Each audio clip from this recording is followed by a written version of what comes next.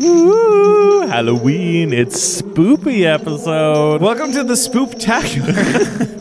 Spooptacular talking about pooptacular. We're spooking it up today because it's All Hallows Eve, everybody, in 5 days from now. I love Sagwin. Is that it? Sagwin? Sagwin? Yeah, isn't that a witch thing? Ooh. Ooh. And I think for Halloween, we picked the perfect book with the perfect guest. Yes, because what is scarier than 9/11? Written by a ghostwriter. Spooky ghost writing books about 9/11 before 9/11 happened. Do you think K.A. Applegate was on Epstein's flight logs? Oh. Yeah, but under an alias. She probably wrote down Bill Gates. It's honestly a brilliant move. She wrote down J.K. Rowling. They can't tell you their names. They can't tell you where they live, but in the mid to late 90s, these 5 teenagers can turn into animals to fight an invading army of evil brain slugs. 5 dumb teens are the only thing standing in the way of complete annihilation. This is Anamorphing Time with Nate and Tyler. Get your hand off my girlfriend, you yerk-brained bastard! This is for Daddy. Make it like half the bottle. Catherine Alice Applegate wouldn't want this. Doesn't want this. Blah, blah, blah, blah. And like they're like, no, stop shooting at children. Oh man, being 12 was weird. No. So welcome to Anamorphing Time, the Halloween episode. This is just close to Halloween. We're not doing anything spooky. And joining us to talk about Animorphs, number 37. A kind of inspiring story, if you will. This person tweeted at me saying they spent every Sunday listening to every stupid word we said. And now they're here sharing stupid words with us here. So we have cat parent extraordinaire, Tatzel. Welcome to Anamorphing Time. Thank you. I am glad to be here and glad to get stupid with it because this book is fucking nuts. It's fucking nuts. So I just want to say, if you out there listening ever have a dream of wanting to be on this podcast, Give up. You missed out because I got fucking lucky, yo. Someone decided to drop out and I was like, bitch. you don't stop asking us to come on. We've filled it up. Just shut the fuck up. Well, take this slop and enjoy it for what it is. So, Tatzel, tell us, what is your history with Animorphs? Who are you? What's your history with Animorphs? What do you do? What makes you you? Even better, why? The why, a team of fucking psychs probably couldn't answer that one, but the rest of it I might be able to cover. I remember the first time I saw an Animorph book, I was in 3rd grade. I remember almost nothing about the rest of this hallway or anything, but I saw a bookmark with Jake's morph from fucking volume 1 into the little green anole. And I was like, hey, what's that? So you're a strong dewlap boy. Yeah. Ladies love cool dewlap.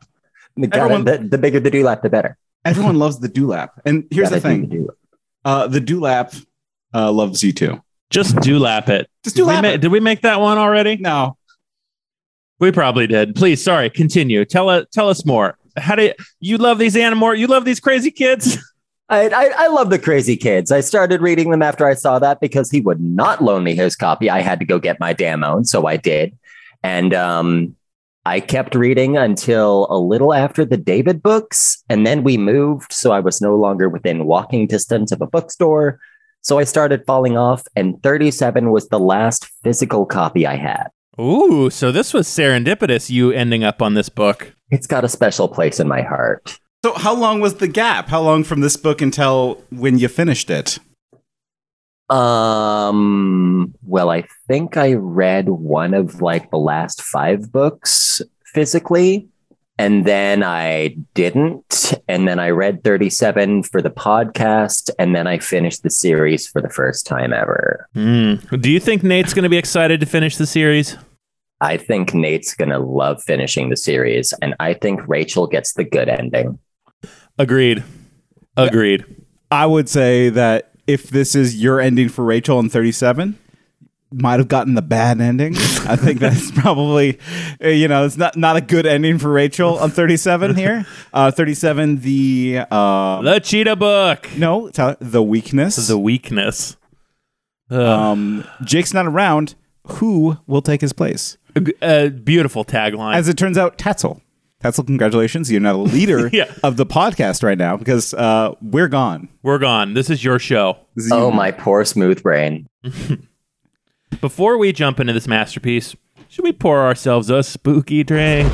Yeah, it's a spooky drink from a spooky ghostwriter to a spooky witch's brew pumpkin spice. Now, let me tell you the brand. The brand is called Pumpkin Spice. We like to get fancy here at Anamorphin Time. Top shelf only. And even better, 10% alcohol by volume on this wine here. Fuck me. Fuck my stupid face. Let's go.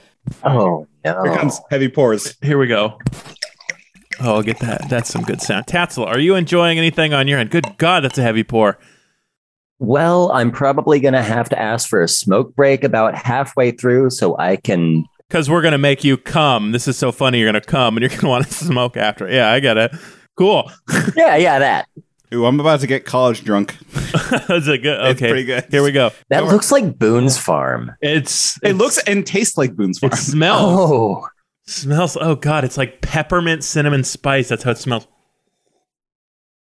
Oh, my heavens. It's not bad, right? It's not bad. It's okay, true story about Boone's Farm. I secretly love Boone's Farm. Yeah, blueberry wine should be blue. I mean, you're right. Melon wine should be like neon green. Yes. It should look like Fuzzy radiation. navel wine should be, orange. Yeah. Boone's Farm. Two Morphe boy thumbs straight up. Yep. Pumpkin spice. Go find yourself to a Trader Joe's today and get yourself a big gallon. This episode brought to you by Trader Joe's. So, Animorphs number 37, The Weakness, the Cheetah book. Hot top cover. I love this cover. I love honestly, number 2 Rachel. Yeah. In a book where Rachel is often number 2, being a number 2, a shit. She's being a shit. Rachel is number 1 in this book, but her second morph, it's a good look. Is all I'm saying. Okay, we're learning Nate has some latent cat girl tendencies. I mean, listen, if you play enough Final Fantasy out there, you get a little bit of love for the cat people. Yeah, you really do. Oh my God. I gotta look up the morph picture now.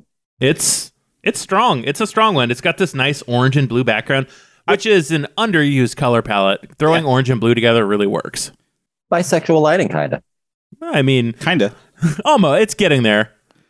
Inside cover, strong. And I love it for one specific reason. So the inside cover, it has a nice kind of idyllic meadow, and there's a bunch of cheetahs there prancing around, having a good time. And in the back is Axe just stomping around like an idiot. And Tobias just hovering in the air every time Tobias shows up in an inside cover, he just looks like he's just floating. Yeah, they put him in. It's like he's a sticker inside the archive. It doesn't fit. That's Visser 3. Yeah, I was thinking that was Visser 3 as well. Oh. That's the initial attack. Well, that makes more sense then. Because Axe would never stomp around. Yeah, Visser 3. He's a light boy. Axe is our light boy. He's dainty. He's dainty. I think, he has a bit more grace. Visser 3, stomper. Full stomper. Yeah. So this book finally asks the question, what would the Animorphs do if Jake were not around? And the answer is terrorism. And I love it. I absolutely love that about this book. Yeah, I think that they talk a lot of game, but now I think is it fear? Is it fear of terrorism that Jake is just not on board with it? So listeners, if you've never read this book, Jake's away from town on some family thing. So the Animorphs decide, you know what? We're going to fucking hit those Yeerks. We're going to strike first for once. And Jake has never been the strike first type of guy because Jake prescribes to that wonderful drug I like to call hawkish liberalism. Oh, man. Jake's methodology, largely so far in the series, is we do not strike first. This is a war. The human race is we could lose everything. Everyone could die. Let's wait until they attack us. Yeah. It's that whole, we're never going to strike first because that would be immoral and unethical. Is that it? I think so. I think it's, they're very reactive as a group. I think that they're just, they don't, when they when they have the opportunity to take a rest, they take it. And then when shit happens, they react to it. But like, they're not fighting a war. They're kind of like pushing things off until help comes. Right. Tatzel, what do you think? I mean, Jake's whole thing is he's down with the secret war staying secret. Rachel don't give a fuck. Yeah, as soon as Rachel has an excuse to fly off the handle, she does. And is this in character for Rachel? I think so. I think that Rachel, she's kind of sold as impulsive. But I think that she's more aggressive, and not like the negative sense. It's just like, she's more proactive in doing shit. And, cares less about the risk that is posed to their identities when they go off and do stuff. But I think we should just get into it because, there's plenty of things to talk about. And Rachel's violent activities, her violent delights. Yeah, her, let's say, her Michael Bayisms will really like come out. Rachel's special, and she spends chapter 1 telling us exactly how special she is. That's what it's like in this book. A lot of Animorphs books start with, I can't tell you my name, I can't blah, blah, blah. Yeah. This one starts with, I'm a warrior king who loves Oedipus. That's where we start with Rachel. She's pissed off. She's special. And they realize they know where Visser 3 is hanging out, and they're going to get him. So they decide to go cheetah mode to rip his ass apart fast. Hello, I'm Marco. We should wait for Jake. Tatzel, should we wait for Jake? No. But he's our leader. He tells us what to do. Jake's not around. We'll just wait for Jake. Jake would not have made the plan in the fucking first place. No, Jake would have been like, nah, it's too risky, guys. Well, I mean, Rachel and Marco would have made the plan, and Jake would have been like, we should vote for it, guys. Yeah. And then they would have fucking done it anyway. Like I told you, hawkish liberalism. Well, yeah, and Rachel doesn't become leader at this point. Isn't there like a vote that happens in the first chapter? The vote is later. What they do is they decide, we have one chance. Let's not miss this opportunity to kill Visser 3. I know it. Cassie says, I know exactly what we need to do. Let's turn into cheetahs, go real fast, rip them apart. Yeah. Thing that disappointed me. One, they just immediately get cheetahs, no problem. Yeah. No, like, stress. Where do we find a cheetah?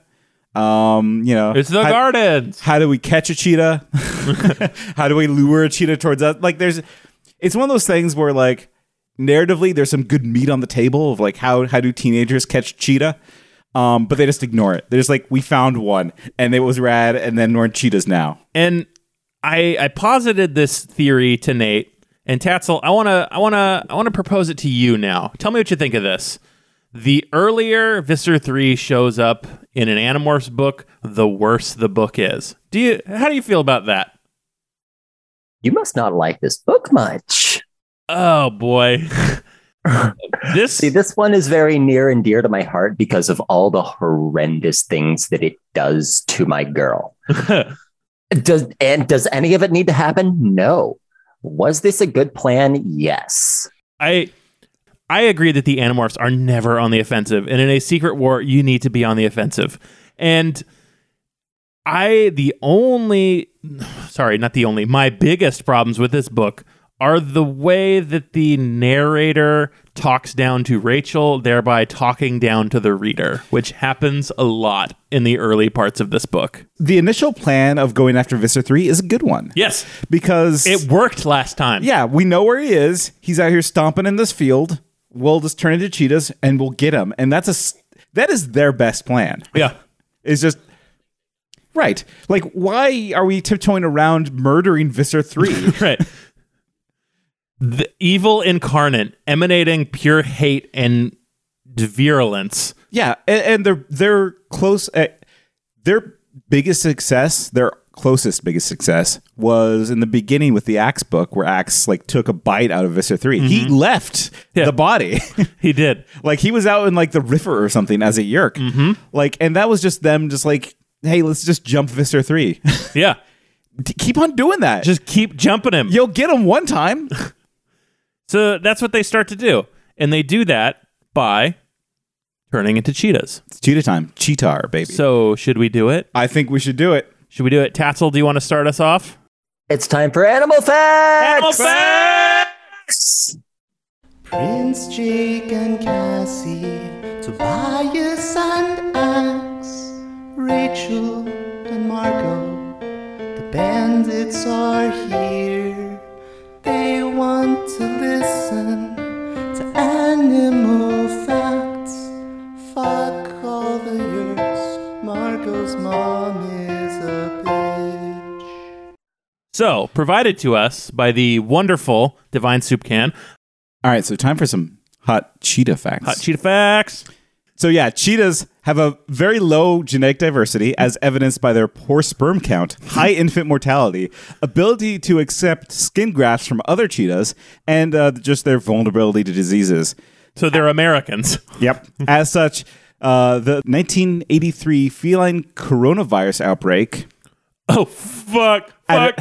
at an Oregon breeding facility Wildlife safari.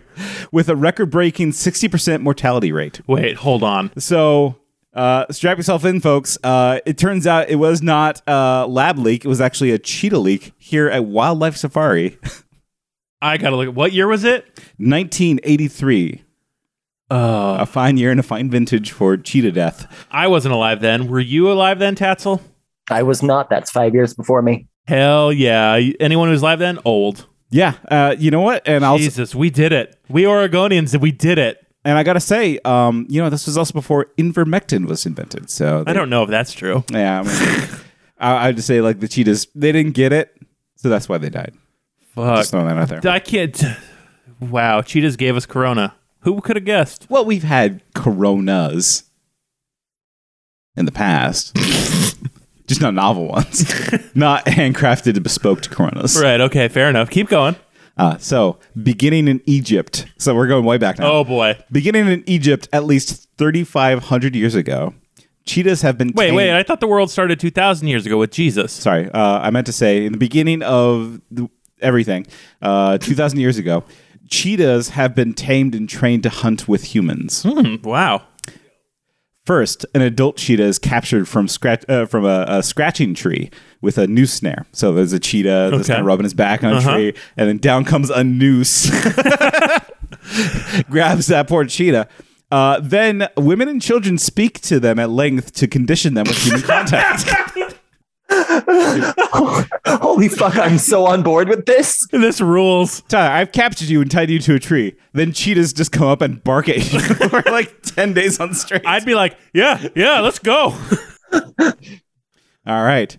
During the hunt, the hunter will flush the game out, release the cheetahs blindfold at just the right moment for it to chase down its prey. Only ever a sport for the wealthy and never for subsistence. Hunting with cheetahs, or hunting leopards, spread as far as Russia and Mongolia. Wow. It's rarely practiced today. You know what? They're right. Americans have no culture. I'm going to be Mongolian from now on. I know, that is dope as fuck. I want to hunt with a cheetah. Fuck hunt with like a coonhound. Right. No, I want a hawk. I still think hawk hunting sounds pretty rad. Oh, yeah. Falconry's badass. Exactly. But goddamn, a cheetah? Goddamn. Have you considered like a cheetah hunting? I'm just picturing me on the banks of the Volga with a cheetah chasing down little Slavic children. Go get revenge, my beautiful cheetah. They convinced you to give up your freedom. Kill the children who tortured you and enslaved you. Sorry. Lightning round. Lightning round. Lightning round. Cheetahs mostly drink blood instead of water. Lightning round. Lightning round. Cheetah facts. A group of male cheetahs is a coalition. Oh, all right. I think I found my persona. Lightning round. Cheetahs meow and purr, but cannot roar. Oh. They're adorable, as it turns out. They can love, but they can't scare. Yeah. Beautiful. Lightning round. When cheetahs mate, they copulate 3 to 5 times a day. under a minute at a time for a few days. Whoa. Okay. Like humans, there is no end to the cheetah mating season. Little human fact there, Divine Soup Can. Thank you. Oh, man. Those are some fucking cheetah facts. Blood-drinking lovers of the, killers of... Yeah, I mean, I drink blood. Have you not? I've had blood soup. So one might say that the cheetah is much like Rachel in that she drinks blood. Yeah. Blood-drinking murder machine. But can't roar. Right. Yeah, they can't roar. I mean... So yeah, they all jump Visser 3. They bite him, but they realize they're cheetahmorphs running out of energy very fast. They're like, oh, these are the fastest land mammals, but they don't have a lot of energy. I'm like, well, okay, here's the way I thought about it is like, could 4 cheetahs? 5 cheetahs? As many cheetahs as there are. 4 cheetahs. Could 4 cheetahs take down a horse? Yeah. You think? Maybe. Yeah. Clydesdale. Who's Clyde Dale? Is this another horse I'm supposed to know? Clydesdale is the biggest horse that you know. Okay. He's the Budweiser horse. A Palomino named Clydesdale. Yeah. Damn. I mean, like, the answer is kind of maybe in my brain. They should have just rolled on up as like polar bears and stuff. Was my thinking. So, but they get stopped by like a blur, a fast blue blur. streak speeds by. That's right. Inquisitor the Garrotron. Inquisitor the Garrotron. But listen, Blue streak speeds by. If anyone's looking for a cool band name, I think Inquisitor the Garrotron is probably a good one. Go with that. So yeah, we get introduced to the newest race of aliens from Animorph. Hot new race, hot new character drop, hot new race with character description. Let's hear it. Here's what we go. Here's what Animorphs known for unique, weird looking aliens. Here we go. You know where the cartoon character's skin stretches as he strides faster and faster until his skeleton runs out of its skin suit? That's where this thing belonged, in a cartoon, where the impossible is possible. An impression, a flash, a blur. A bizarre creature able to zip across the grass like a high-speed insect, like a bullet fired from a 30-30, a hunting rifle. Only about as tall as a gazelle, 4 lanky, skinny legs, a thin but strong-looking tail as long as its body that flicked and twitched even when the creature's legs weren't moving. A pigeon chest, high and rounded, a head shaped like a custom-made aerodynamic bike racing helmet, tight curved face like half a smooth ball, skull that swept back from the rim of this ball into a pointy triangle, like an ice cream cone on its side, except the cone was flattened. But what really caught and held my attention was the fact that this thing was covered in blue fur and had no mouth, and sported 2 thin, weak-looking arms, like an Andalite, like Axe. Tassel, what do you think of the What do you think Garrotron? of the Garrotron, the Andalite Sonic Hedgehog? I fucking love this freak so much. Like, Do you? Yeah, the tell way him. it's described sounds like a bad fucking children's drawing. And yet, like, somebody put their heart and soul into researching bullshit speedster stuff from comics and cartoons and put it into everything this does. I love the Garrotron. I am on the opposite side of what you said. I think that it was rushed together, slapdash. I hate the Garrotron. Like, because, when I think of the Garrotron, I think of, like, Andalite but fast. And that just seems lazy to me. Like, I don't know, but like maybe I just kind of like, you know, I was focusing in on too much of just like it being described as an Andalite. I just saw it as an Andalite that could run fast with a funny shaped helmet head. Yeah, like if I kind of love that detail. If the alien from Alien fucked Sonic the Hedgehog, then you'd get like the Garrotron. I don't know, like it's not weird. Like I guess this is kind of. It doesn't have skis for arms like the Venber. You know, like I guess like. I'm okay with it, like being a fast alien. I think, sure, we should have fast aliens. That's cool. That's a cool aspect of the Garrotron. But having its description just be so damn close to what an Andalite is, just it confuses my brain.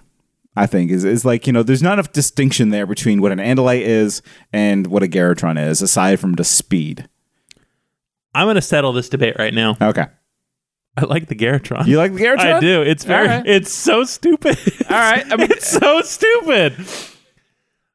Like I started thinking about it, and it's like, oh, this is god awful. This is a god awful description. I hate this. And then the more I thought about it, just being a badly drawn, half remembered Andalite, I'm like, okay, this is good. so you're picturing like draw an Andalite from memory. Yes, exactly. Like in 5 years, I tell you to draw an Andalite. I mean, it's the Sanic of Andalite. It's so Sanic. I could hear. Okay, I could be on board if its description was 100% accurate, and when it ran, you could see like the skeleton go forward, and behind it was just like this fleshy ball. Fuck. Like it was just like it was floppy. Oh, Jesus. The Garrett. I don't. Controversial character, the Garrotron. Yeah. However, I think the name, the Inspector, is a cool name. Yeah. Like if it was just called the Inspector, then I'd be like, oh yeah, ooh yeah, Inspector. All right, let's go, Inspector. So yeah. So let's breeze through this. Yeah. What happens? What happens? Like an enchanter from EverQuest will breeze through this. Nobody gets that. Someone gets it and they loved it. And so the Garrotron, very fast, blue Andalite, knocks all the Animorphs down. They fucking run away. And then they overhear that the Inspector is there to judge Visser 3. No. They introduce a new Game of Thrones, if you will, some politics into this. Yeah.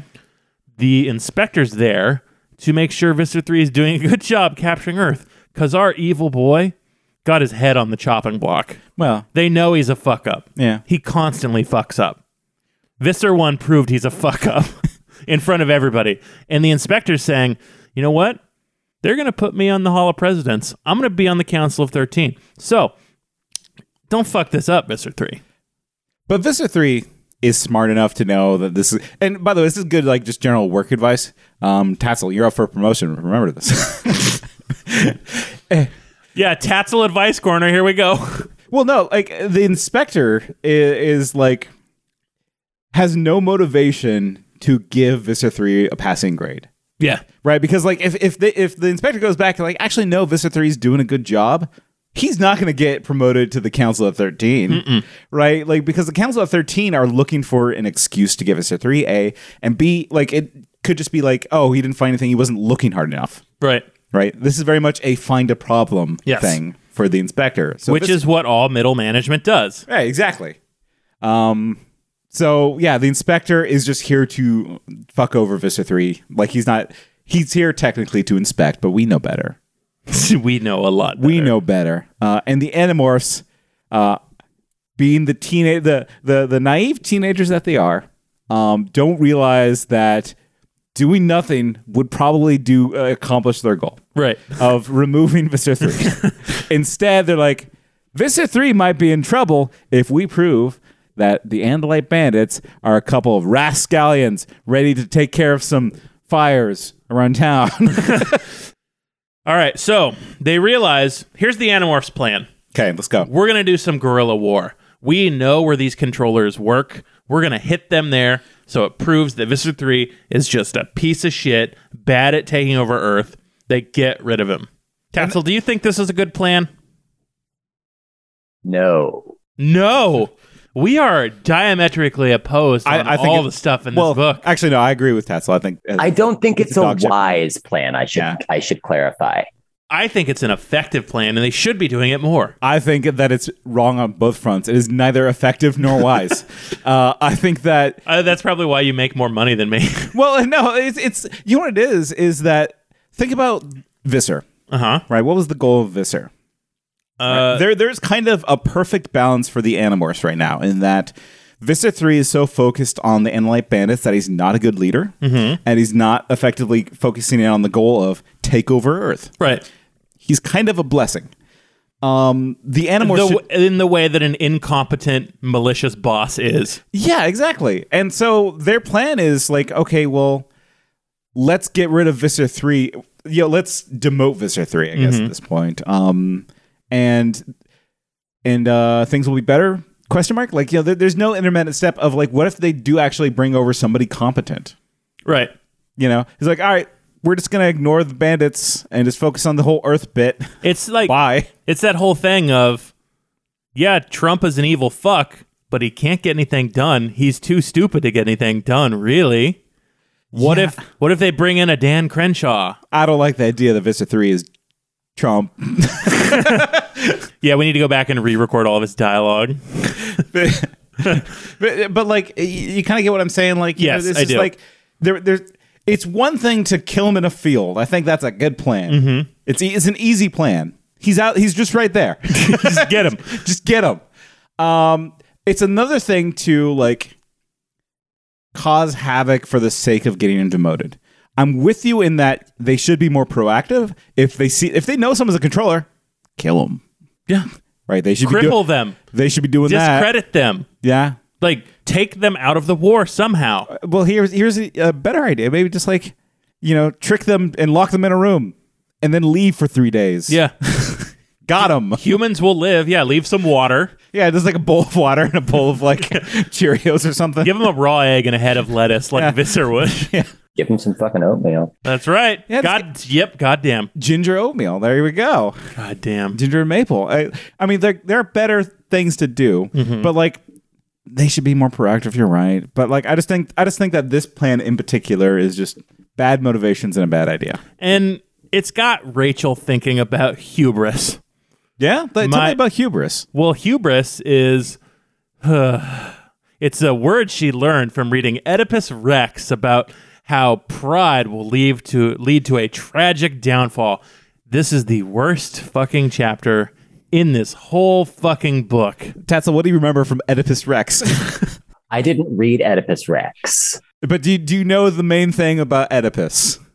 He fucks his mother? Yeah. That's the only thing I know, and I don't know why Rachel is so obsessed, because like she has no feelings for her mama. She even says, my mom's never around anymore in this book. The thing that also really bothers me, she's like, yeah, I'm not going to pluck my eyes out when I make a big mistake. Right. It's like, we know what the mistake is. Yeah. Like, why are you making this why are you doing this? It's this chapter enraged me because it's Rachel talking about like, there's this idea of hubris where the warrior king becomes so prideful that they make a life-ending mistake. Well, that can't happen to me. Why is she worried about hubris? Because she's a warrior king. Because she has to replace Jake. Right. Yes. And this is the only time she's ever really had to consider like the consequences of what she's about to do. Because the rest of the time she can just be the weapon and go off half-cocked. Sorry, I have a lot of thoughts on Rachel in this book. Let's start getting into them. I want to pick this poor girl apart.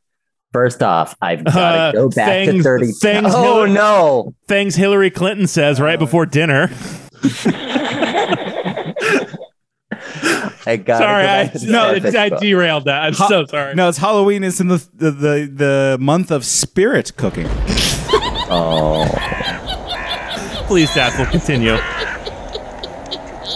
So in 32, we had that ape shit nightmare with not a good and bad Rachel, but a mean and nice one. Yes. They were both like idiotic, impulsive fools still. Both of them were always like wanting to act because, as we see in this chapter, when Rachel stops and thinks, it's not fucking good. She's not that great at it. And she just hides all of her insecurity and fear and shit behind being this gung-ho warrior because she never has to think about that. So do you think that the demanding of leadership is a defense mechanism for that kind of problem in her personality that she can't actually plan ahead? I think nobody except Jake can control her, and she's left without a leash. Like Jet Li and Bob Hoskins in Unleashed. Yeah. I couldn't think of anything else. Yeah. Every time I hear the word leash, I think of that movie. Well, I mean, like, okay. Did the Animorphs, like, is anyone strong enough to really say no to Rachel? Yeah, only one person is. It's Tobias, and he never does. Yeah, he's a fucking pussy this entire book. The whole time. If Tobias said, Rachel, you're not the leader, would Rachel be like, okay? Yes. Okay. Because she was always, in this book especially, she's like, I have this uncontrollable love for Tobias, and he's not answering me. Why isn't he saying anything? Because he internally is like, no, this is a bad idea. Yeah. Like, Tobias's self-esteem is so low that he thinks if he criticizes Rachel at all, that Rachel will do what people have always done to Tobias and cast him aside. So Tobias never questions Rachel in this. It becomes pretty overt that he's just ignoring the bad things she does, and she even starts to notice it, so she ups her bad behavior. Classic Sigma male behavior. Yeah. Yeah. You want your bitch to act up, you ignore him. I don't feel good about saying that. No, sentence. it's all bad. But like you're right. If it was Marco or anybody else, Tobias would say something. But since it is Rachel, and he has confidence issues, especially around Rachel. Yeah, and some toxic codependence, which we've gone into. Tobias could have stopped this whole thing. Yeah. So this is Tobias's fault. You started into something when she was talking about Tobias. Like, my entire first page of notes is like looking at how she's thinking in this chapter. 3 times in the book, she talks about things being inevitable. I don't think she believes she has any fucking control over herself. That's, I think, a strong point. I buy that. And that's why, like, her later chapters of, like, looking at herself in the mirror and saying, you got this, you're a fucking king. You're king. Well, she even says in the Warrior King chapter, she says, who would get anything in this world done if not for the Warrior Kings? No one. That's who. That's me. Well, what I'm saying is, like, she's lying to herself, and she's lying to herself as hard as possible. Because she wants it to work. Yeah, which is the same, Yeah, hey, we all do it. But, like, Tatzel, what's the biggest lie you told yourself? I'll go first. It's that I was ever going to be happy again. Well, Tad, that's when you go into the mirror and you say, I'm going to be happy. I'm going to be happy. I'm going to be happy. I'm a warrior king. I'm a happy warrior king. Yeah, and then you just smile, and it works. And then you're happy. And then you go out and kill an old guy. Well, Tyler's a nurse, so it's given that. Yeah, I've killed lots of old guys. No, that's not true. Absolutely not true. Nursing board, if you heard that, not true. No bit. That's not. I've never killed anyone. No bit. No bits. No. Hey. So, I mean, the most prolific American serial killer was a nurse. I could probably do better than him, right? Zodiac? Dropsy? The clown? What? He was poisoning like IV bags, and he knew exactly what he was putting in there. So he'd be like, I know how to save this person. And he'd come in like, wow, what a lifesaver. But he was just putting insulin in like IV bags and killing people. He killed a lot of people. He went from hospital to psych hospital, just over 100. And I can beat him. I can do better. All right, so we're playing the movie The Frighteners. Yeah, basically. No. So their plan. Yeah, okay. Let's get back to the book. Let's go to Animorphs. I'm not going to kill anyone. Never will kill anyone. I only do emotional violence. You can ask anyone who's ever wanted to date me. So Rachel's the leader now. They all kind of agree to it. Marco is a nay. Well, they realize a vote will not... Like, they realize voting doesn't work, which... When voting doesn't work, you turn to terrorism. Agreed. Yeah, I mean... Well, and also we acknowledge that Marco said no, but yeah. Marco does the math. Axe says, I'm not going to vote. And Marco goes, well, that's your best friend and that's your boyfriend, so you're the leader now. And let's face it, Marco has no say in the ongoings of the Animorphs. None. Like, he's there for the ride, but they're there to take care of Marco. They're not there to listen to Marco. No, they do not. And chapter 6 is when Rachel's alone with her thoughts, her hubris. She says, last month in English class, we studied a few Greek tragedies, like Oedipus Rex, written by a guy with an equally unpronounceable name. That's where I first heard the word hubris. Hubris is like a disease. It means excessive pride, over-the-top self-confidence, the belief that you can do anything you want better than anyone else because you know best, because you're special, because that's you. The problem is hubris usually results in some extremely nasty payback, like being so horrified when you learn that something you did was really, really wrong, like fucking your mother, that you pluck out your own eyes. It kind of scared me reading about those heroes and warriors and kings. it also kind of reassured me, made me feel like I was part of a special club, one that's been around for a long time, an exclusive club, a club for people like me who know they can do great things and do them, and then get punished for doing them. Ugh! I sat up, shoved the pillows behind my back. If I couldn't sleep, I wasn't going to just lie there staring at the ceiling. You know, there's another special group she could join. It's called the Sharing. Yeah, no. This is... Here's another problem with with this book for me, is that this Rachel inner monologue doesn't fit Rachel. Like, it doesn't read to me as Rachel. No, this chapter feels like she was taking stupid pills. Yeah. Emotionally intelligent stupid pills. It feels like she regressed, but not in the cool way that Marco regressed. Right. You know? But like I didn't read the other books way. This is a ghostwriter's book. Yeah. I feel like, this feels like it was written from notes. I've got some thoughts on that too. Okay, go for it. Yeah, hit us with it, Tatzel. I don't remember who the hell I was talking to in the Discord, or what the hell the ghostwriter's name is. Apparently the girl who ghost wrote this was the same one who did Marco throwing his mom off a cliff. What? Elise Smith? As well as one in the future, if I recall correctly, that involves Axe and a really big decision, which I won't spoil for you. Thank you. But each one of those involve a character falling in some way. Like, this writer just comes in to tear these people apart. And that's all that the books do. The rest is just fluff. So Elise Smith wrote this book. I didn't know she wrote the good I liked that Marco book. Oh, it was great. Yeah, like the Push Your Mom Off a Cliff book is a good book.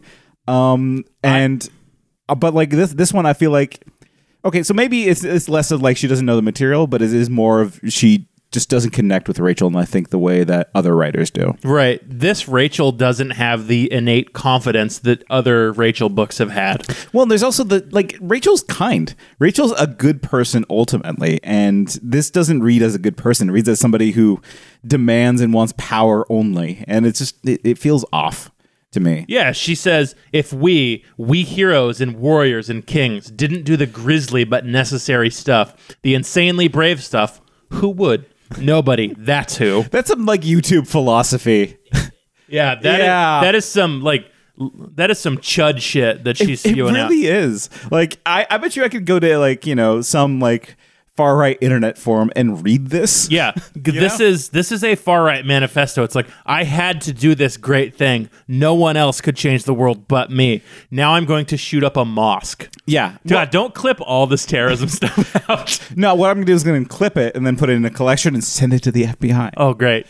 Well, Rachel does have that emotion running through her of doing the hard thing that nobody else will do. Yeah, she knows she's capable of it, but not for this reason. That's the thing, is the motivation seems off.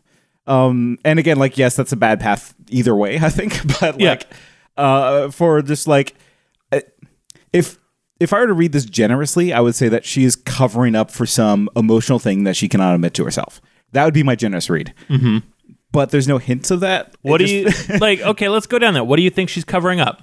The book hints on her insecurities in a role of leadership, right? She knows that she's a strong, badass bitch. Mm-hmm. Girl boss. Yeah, but and she is. Yeah, she definitely is. She 100% is and will kill you. Yeah. But she's feeling insecure in other areas where she isn't, an area of leadership. She's not strong in an area of leadership. She's not strong in areas of planning and kind of convincing people to go along with her, aside from strong-arming them into it. Mm-hmm. And she's feeling insecure about that. Yeah. She doesn't have social strength in some areas. And, this is her kind of covering up. It's just well, I'm a king. That's why people follow me. I'm king.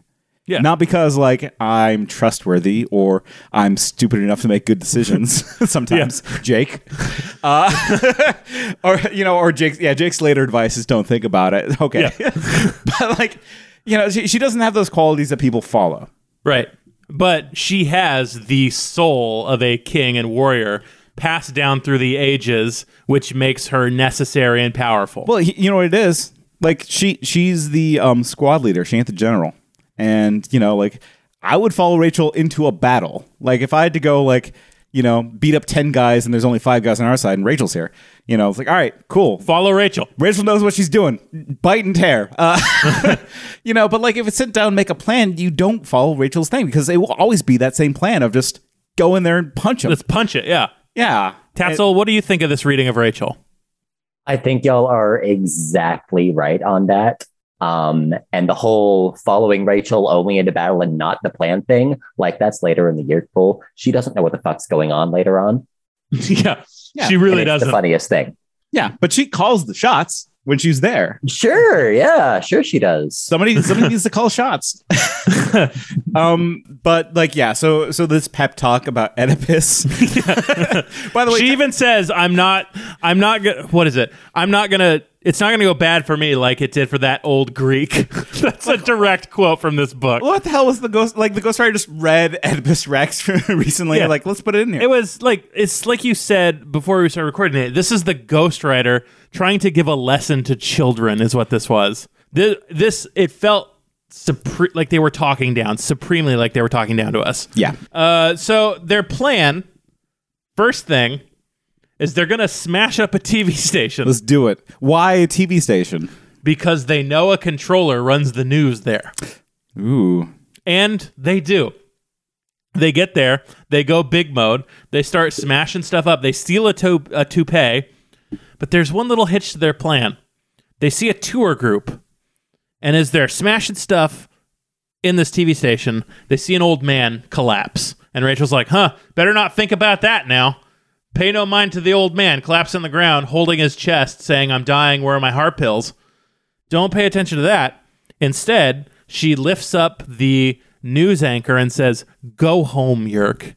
We know who you are, and if you don't leave, we'll kill you all. Your time here is done.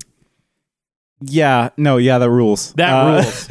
This whole, I mean, we'll finish the series of chapters that are coming up, but like this whole like leave town Sopranos bit is pretty good. Like honestly, like Rachel felt like a fucking mob boss, just like saying leave town. Yeah. It ruled. This works because, I mean, naturally, after the TV station where the Yerks are controlling what news goes out, what gets broadcast, they pick the most natural, obvious next target, a hipster bookstore. Of course. I mean, you go to the centers that are most influential in society. News station, right? Tells you the news, tells you what's happening in the world. Hey, clean out your ears, everybody. Did you know that ear infections are up?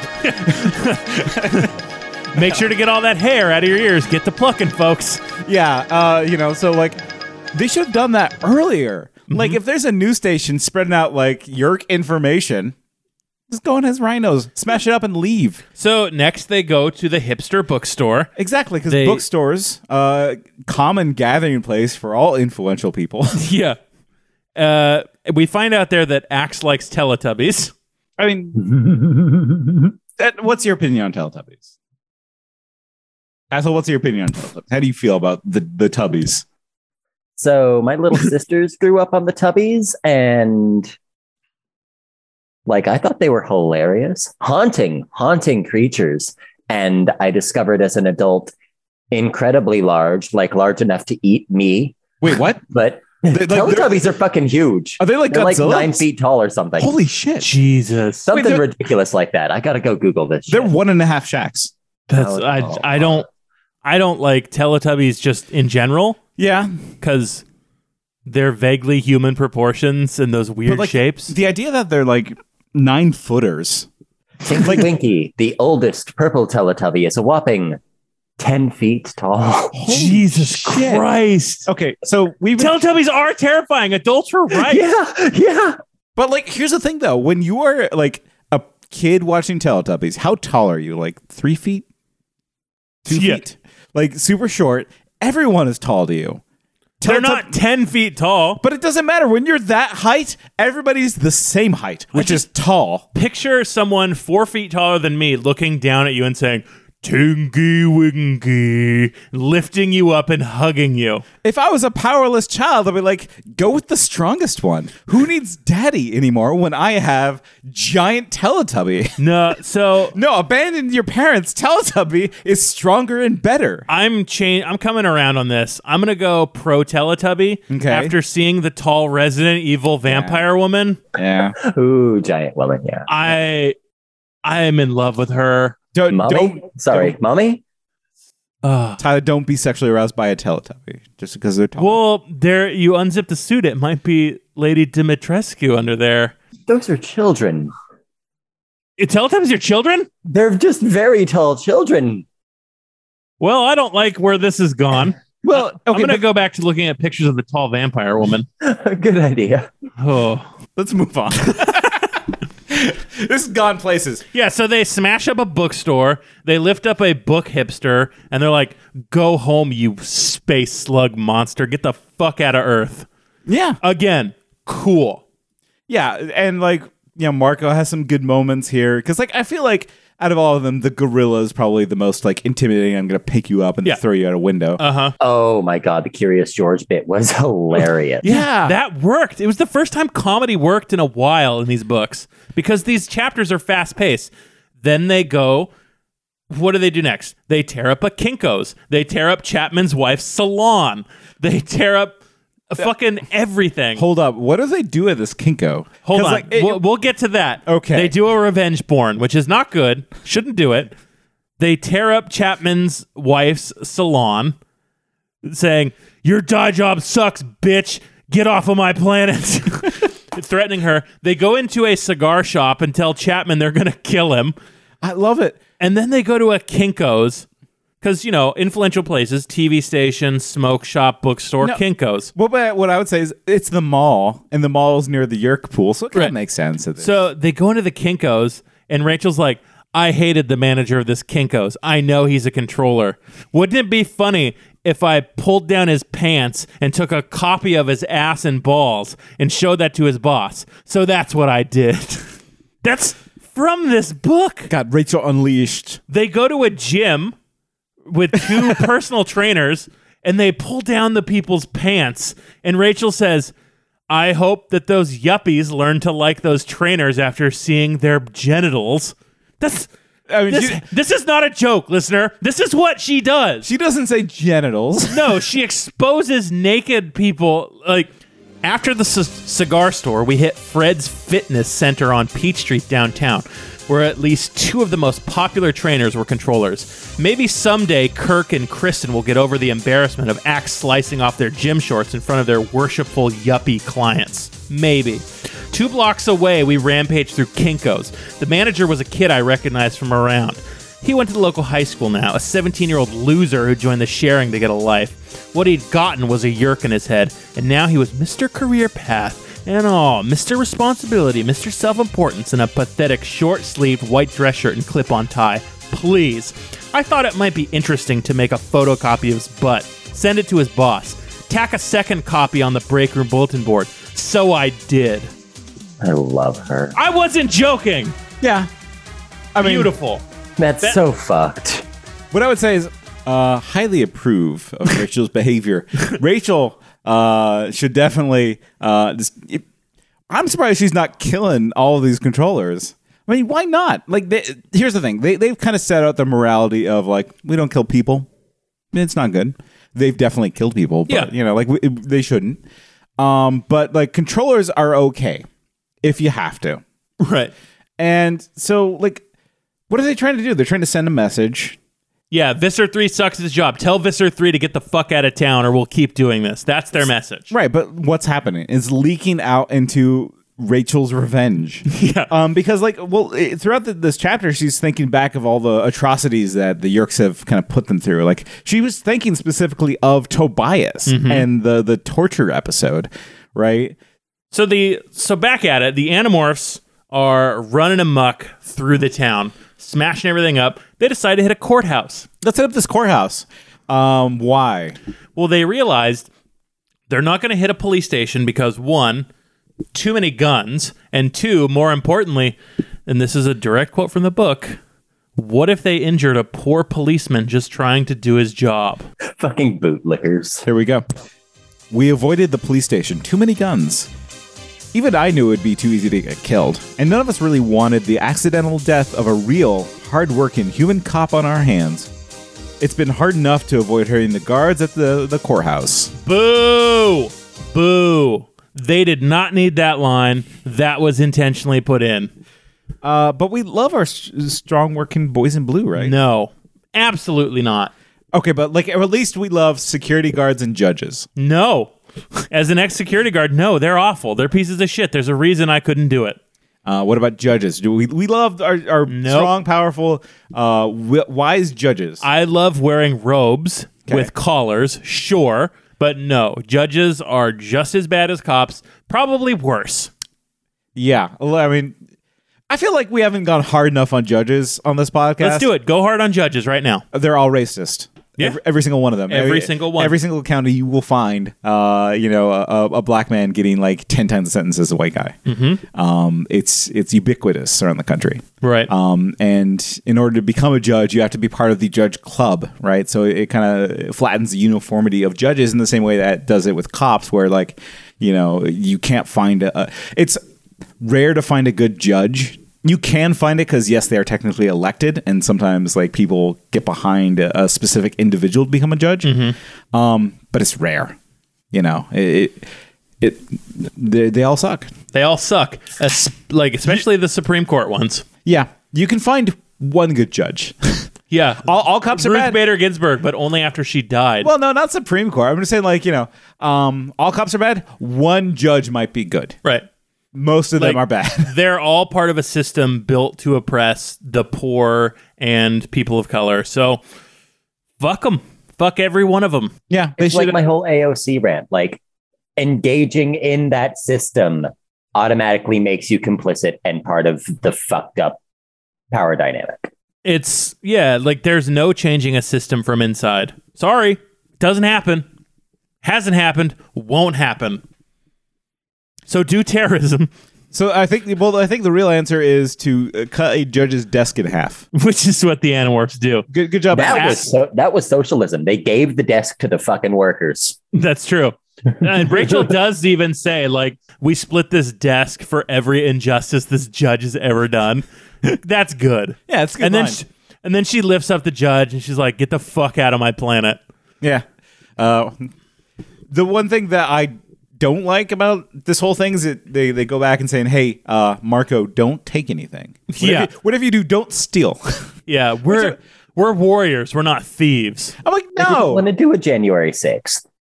No, steal everything. Take shit. You're already in there committing crimes. Might as well, like, take some stuff you might need as Animorphs. Yeah. What is better than a gorilla? A gorilla with a gun he stole. That's right. Marco, steal a cop's gun. You have thumbs, Marco. Take the cop's gun. You can shoot it. God damn. Marco. All right, so what's next? We fucked up this judge. Well, they fucked up the judge. Then Rachel has some anxiety. She's like, I wonder if that guy who fell down at the TV station's okay. He looked dead, but he's probably fine. I'm not going to think about it. No, because you know why? Because I'm strong. I'm a badass bitch. All these plans are going perfect. I'm a warrior and a king and a hero.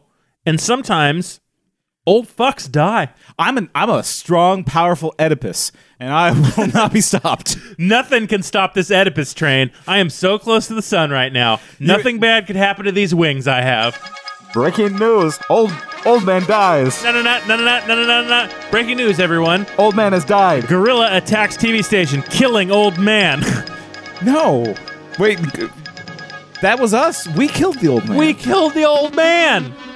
Shit. Then they hand ring over a fucking fossil, sending his soul to hell. Because let's be honest, if you're born in America without giving all your money away and dedicating your life to housing the houseless and raising up people of color, you're gonna burn in hell. Well, I'm gonna burn in hell. We're all gonna burn in hell. I should also point out that's probably like rock and roll music's super popular because we're going to hell. We're Fucking brother, putting a positive spin on it. Yeah, fuck yeah, let's go to hell. Yeah, fucking Danzig, we're going to fucking hell. Jesus. Yeah. So, anyways, they sent that old man to hell, and it tears them up. The gang Well, here's the thing. It's not just Rachel that is thrown out by it. Everybody is kind of feeling real bad about sending Grandpa to hell. And by the way, Tyler, you would feel bad sending Grandpa to hell. Yes, okay. We'll get to the sending Grandpa to hell part. But right now, they're coasting high on good times. Surely the good feeling of fucking up every Yerkes day will never end. So they decide to go to the community center to fuck it up. That's where they kept Tobias and tortured him. I say we tear it up. Everyone kind of is like, I guess. Marco's like, okay, I'll go scout ahead this time. Maybe we can avoid Grandpa death. I'll just go in as a bug. Here we go. I'm going to go in as a bug. And then Rachel says, well, what about polar bears? No, Rachel says, shut the fuck up, Marco. Yeah. Sit down, know your place. Like she kind of like is feeling insecure about her leadership position, so she kind of bats everybody down, even Cassie. Cassie's like, yeah, Marco has a good point. Like, let's go in there and check it out and make sure there's not like a big death ray pointing at the door, because they're suspicious of us at this point. And sometimes there are death rays pointed at doors. It happens. You got to look. But yeah, Rachel says, no, our plans have been working so far, aside from a little bit of grandfather death. Don't worry about it. We're going to go in there and we're going to win. Mm-hmm. This is it. We're taking it home. All right, everybody, turn polar bears. Let's go. Wait, and they're like, hey, no, I like my wolf. Yeah. The wolf's been working. Why don't we just go with our battle morphs? Rachel's like, no. Big mode means big mode. Polar bears. Everyone now. Do you like this plan? Tassel, do you like this plan?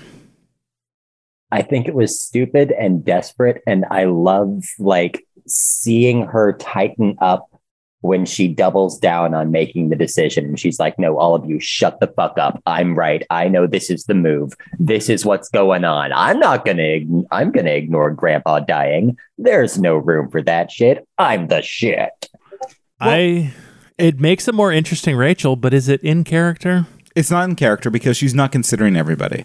Like that's what she's saying here, is that I know what's best for you and I know what's best to do. Like, she's telling everyone to turn polar bear because she doesn't understand that everybody has their own role in their battle morphs, right? Mm-hmm. Marco does the gorilla thing because gorillas can manipulate tools and whatnot. Yeah, he's the smart one. He does all the locks. And right. You know, like Tobias is a hawk because he is a hawk. You know, and even Cassie. Like, I know everyone gives shit about Cassie, about being a wolf. I try to defend Cassie about the whole wolf thing because it's what she understands best. Mm-hmm. She's not comfortable as a polar bear. She's not she likes a certain grace and speed to her attacks. Yeah, the only time she's good as a polar bear is if someone calls her the N-word, as we've established in Megamorphs. Well, she knows when to pull that polar bear out of her back pocket, is what I'm saying. Okay. And like, you know, and she knows if she's going into an uncertain situation, she wants to default to wolf. Mm-hmm. But Rachel saying, no, it's best if you're polar bear, saying, no, I know better than you how you work. And typical white woman deciding that they know best about other people's bodies. Yeah, and what I would say is just like it's bad leadership.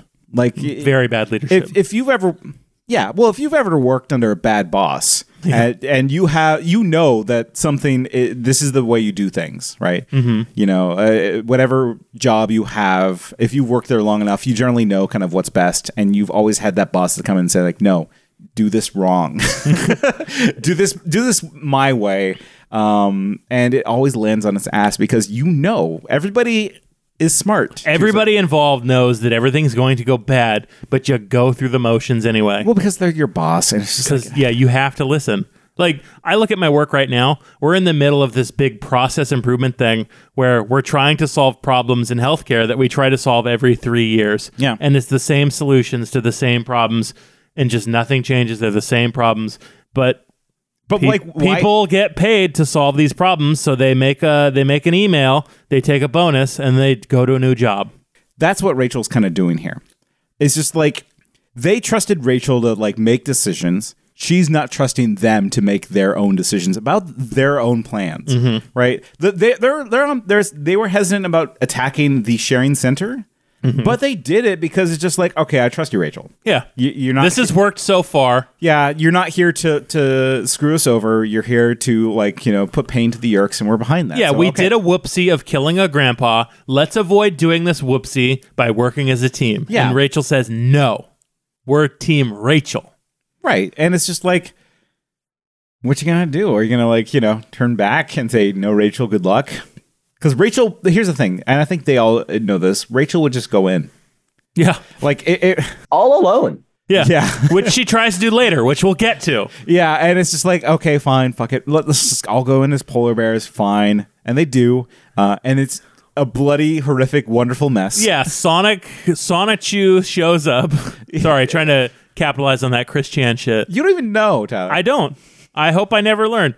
Is that the guy who's like mean to his wife and video games? Wife. Arthur Chu. I don't know what's happening. These people in my head, these internet people in my head, I don't know who they are. I don't know what they do. No one tell me. I don't care. I like your own fantasy world of the internet you've built for yourself. Yeah. What else are we supposed to do? It's not a real place. The only reason I know Tatzel's alive and not just someone who lives in my phone is because I'm staring at them right now. That's what I'm doing. Kind of. You're living on Nate's TV now. It's This fine. could be Free Guy. No. Sorry, I watched that last night. I actually am a Free Guy defender. We'll talk about that outside of the podcast. No. Podcast over. Oh, no. No. Well, we're not Free Guy. No. So the Garrotron is there. The Inspector is there. Thank you. Kneecaps them all. Yeah, just takes them all out. And he's like, all right, Mr. 3, I've wounded them. Can you please kill them now? Because I obviously have to do your job. So please finish this job. I'm going to go do whatever a poorly drawn Andalite does off screen. So Garrotron beats us out. He just flies up to heaven. He's just, he's like that Poochie episode where he just like pulls up the cell. And then Mr. 3 is like, I know just what to do. I'm going to turn into moldy meat that farts. I love it. I love it every time Visser turns into a blob. And like the Blob. Here's the thing: the movie The Blob, fantastic movie, Great movie.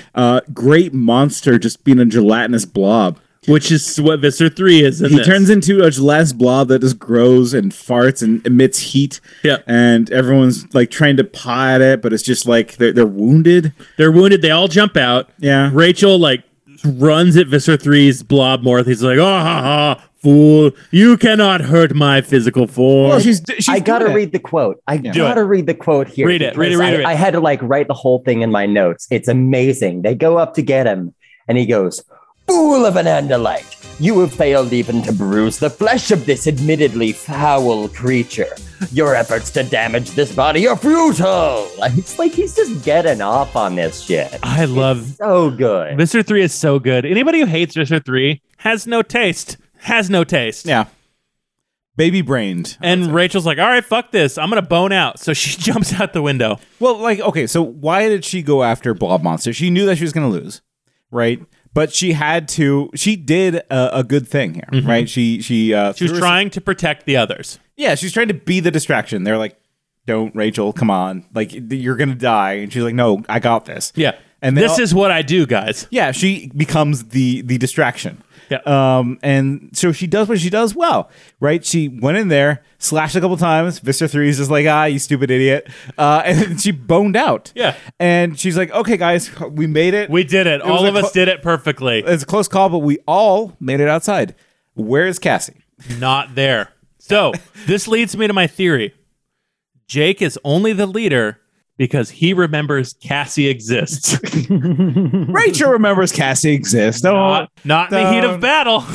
Well, okay. Jake does the calculus. He's like, Marco's gone, Axe is gone, Tobias gone, Cassie's gone, now Rachel goes. But to be fair, it's because Rachel's the distraction. Jake has the bit time to count, because it takes a long time for Jake to count. Like, he has the time. Yeah, he gets lost after 3. He's like, oh God, what is it? I know what is it? Yeah. No, like Jake, for as much shit as we give him, he has a role, and his role is leader. And leader makes sure his team gets out. Yeah, his role is bean counter. Rachel, not doing that. Doesn't think about it. Well, because Rachel has her role, which is distraction, and she just here's the thing. It's totally understandable why she didn't notice that Cassie was gone. It's not usually her job. She knows her job is attack, run away. So, okay, here's the real question. Should she have delegated that to like Tobias or somebody? Like, hey, Tobias, distract Visser 3. I'm going to count everybody and make sure they got out okay. Well, it was poor leadership on Rachel's end. Just I mean, don't know. full stop. I don't know. I think that this is kind of her role, and this is kind of like a good thing she did. Yes, like morally and ethically, yes. Trying to save her friends, great thing to do. But in doing that, she neglected the leadership of role of make sure your team gets out. Disagree. I think that this is, her making sure that her team gets out in the way that she knows, which is like, be the center of attention while everybody bones out. Well, yes, like that's the way that she gets everybody out alive. Yes, and usually it didn't work this time. No, because there was no one making sure people got out. Yeah, I mean, if anything though, I would put the blame on everybody else. Like, no, really, like, because like, if it's your own personal, you have to get out of there. It's a moral failing if you don't get away. But like they had the opportunity to check and they didn't. But they do the thing, which is blame Rachel afterwards. They get to the Animorphs HQ in Cassie's barn, ironically enough. I'm with them. It was Rachel. Tassel, you got to break this tie. How do you feel? It was stupid, but it wasn't Rachel's fault because she didn't know any better. Jake was gone. Ignorance is not a defense. Jake Come on. is gone. He's the one who usually does the count. All she knows is her berserker hold the line shit. She doesn't know to even delegate counting Cassie or anybody else to someone else. Which is why she's bad. It was a bad choice on her part, and they should have done some damage control around it. But she did take the lead. It's on her. It was wrong of them to go in.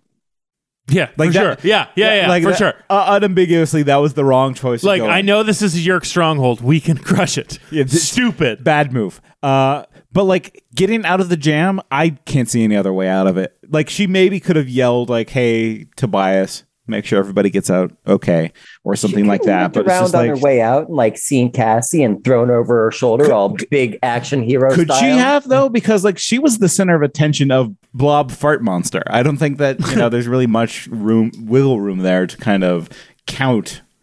She had to bone out. Either way, in this milquetoast awful book. Yeah, like I don't know why we're defending. Like, it's not worth it. Like, we get that, which is a truly interesting, discussable thing, followed up with probably the biggest lapse of understanding Rachel as a character I think we've had so far in these books. Yeah. So, Tatzel, what's Rachel doing after this event? Fucking crying. Feeling sorry for herself. After all this big hero bullshit, she gets a personal loss instead of some civilian, and it just tears her apart. Which is not Rachel. Rachel doesn't cry. Here's the thing. Rachel should cry. Yeah, for sure. Yeah. I think as a character, like if I knew Rachel as a person, I'd be like, Rachel, let it out sometimes, please. But as a character, this isn't what Rachel does. Rachel does not cry, and she doesn't cry under pressure. And she doesn't cry when people criticize her, which she just cracks. And it's a fundamental misrepresentation of the Rachel character by this ghostwriter. Well, here's the thing. The plot needed it. Like, I think this is kind of the plot dictating the character, right? Is that like the plot needed leader Rachel to hit a low point. We need to hit a low point because she's been high on her hog this entire time as being the perfect leader. Because she's been doing an okay job up until this point. But like, what's her lowest point? I guess we just make her cry and get yelled at by everybody. Instead of a more interesting and better choice of doubling down on like, all right, now we go save Cassie. I fucked up, but let's go. No, like what she should have done is punched a wall and hurt herself. That's a Rachel thing. Yeah. Right? Because that's a Rachel reaction to failure is just like more violence. Yeah, fuck you, wall. And it shows a misunderstanding of the Rachel character. Like it's just not who she is. And Tatzel, you said this ghostwriter wrote the Marco book, right? That's 80% sure I'm right on that. Fact check me later. I won't read it. We'll definitely fact check you. Yeah, we're not. So Nate made a great point in that this ghostwriter understands Marco better than they understand Rachel, because Rachel, acting completely out of character, storms off crying. Yeah. Marco comes and says, look, I know what we need to do. I see the line, and convinces Rachel to get back into it. Marco gives pep talks I think almost more effectively than Cassie. Yeah. Especially when Rachel's involved, because he can slap the shit out of her in the way that she needs it. Yeah, it's you know what it is. It's like, it's the same way you trust an accountant. Go on. Okay, because so let's say I don't have an accountant. Sorry, I'm working class. I don't have an accountant either. But I live paycheck to paycheck. What does this accountant say? Person who understands money. I don't have an accountant. But what I mean though is that you trust a person, an analytical person, to give you a truthful answer to something. If you know an absolute robotic analytical person and they say, no, you're doing fine, you're like, oh shit. Because you know that they wouldn't lie to you or sugarcoat shit, which is what Marco is. Marco won't sugarcoat shit if he thinks things are going poorly. Right. He'll tell you. And so when Marco follows Rachel after everybody's a total asshole to her. Yeah, they just shit on her nonstop. Completely, which also is a betrayal of their characters as well. Even Axe manages to put in a barb. Yeah.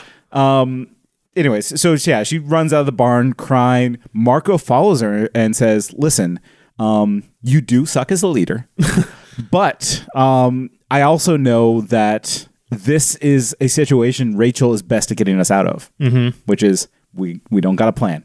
Yeah, we need to go in big, strong, down to get the friction on.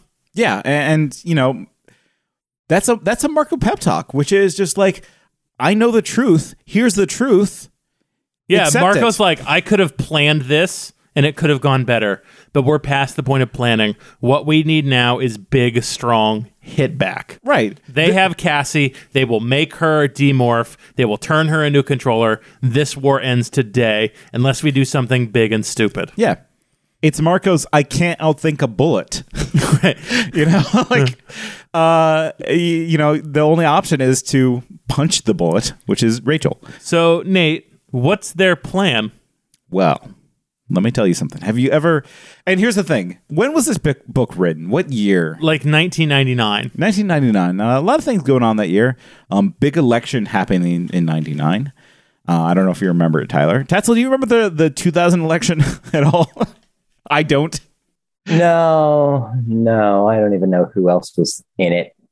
Gore and Bush. Yeah, this was made in 2000. Okay, 2000. Gore and Bush. President George W. Bush was just elected as president, and unfairly stole the elections. Fine, he did. He totally stole it. So it was an interesting time, year 2000, and so the Animorphs in the year 2000 had a wonderful idea. Here's what we do. We think we know that there's a headquarters for the Yeerks that is not like the traditional Yeerk pool entrances, because we know that they're trying to build more like entry points for bug ships. Yeah. Okay, great. And we know where one of these is. It's called Bean Tower. Bean Tower. Bean Tower. Great. Okay. We know that Cassie has like an hour left. Yeah. We don't have much time. Bean Tower is like way the fuck over there, and apparently we're near an airport. So here's my theory. How about we fly a jet plane into a tower? Oh, the Animorphs do a 9/11. In the year 2000. That is that was the Conan O'Brien bit I never caught. God, I loved it in the year 2000.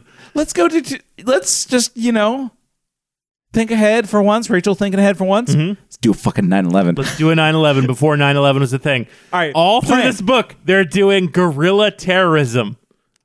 Right. What's the ultimate? And then they steal a plane to fly into a building. Let's do the ultimate guerrilla terrorism and do a 9/11. Like, was this book on the list of media not to consume after 9/11? It had to be. No. Hold on. Wait. Maybe. Nobody probably knew. Nobody. Because here's the thing. Like, how many people are reading the kids' book? There's probably 1,000. Okay, maybe 4,000 people on this planet who read this book. Right? Oh, no, it's more than 4,000. You think more than 4,000 people read Animorphs 37? Yeah, dude. Like, Animorphs is a popular book series. Yeah, but it's not Tom Cruise popular. Sure, it's Scholastic popular. It's not, okay. It's How many people fell off these books after a certain point? Here's what I would say. it is not Spider-Man popular. They're not going to go back and fix this. Yeah, no, there's no fixing this. Yeah, there's no fixing this. This is not the Twin Towers Spider-Man trailer. Right. So, yeah.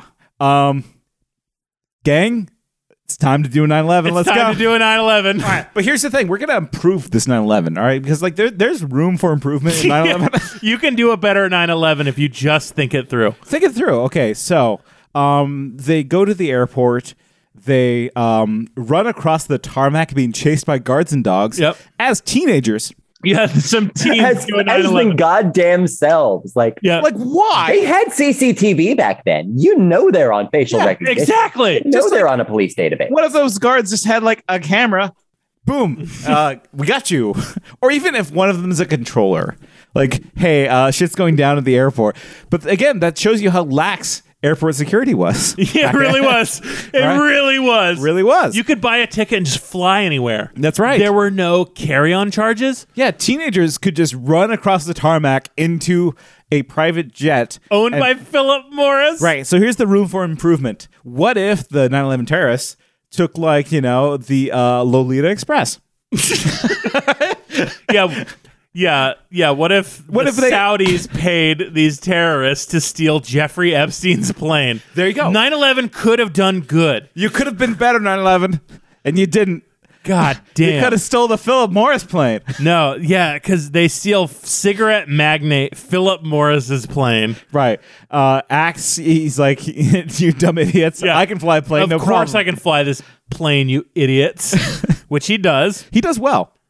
And And they're like, in flight, Axe teaches Rachel just enough information to fly the plane. Mm-hmm. Just enough to kind of keep it level. like the Microsoft Flight Simulator taught those terrorists to fly. Exactly. And so their plan moving forward is to crash their plane into Bean Tower, right? Because here's what they think they know.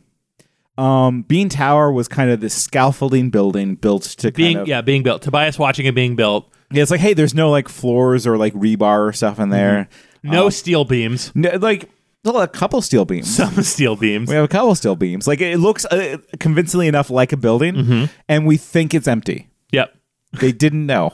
They didn't know. They do emphasize quite often. They're like, hey, we think this building might be empty. So- like they don't know, but like They could have killed an entire tour group full of grandpas.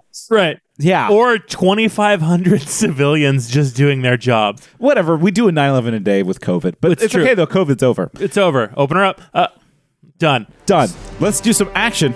They fly this plane and they fly Philip Morris's plane into Bean Tower. Okay.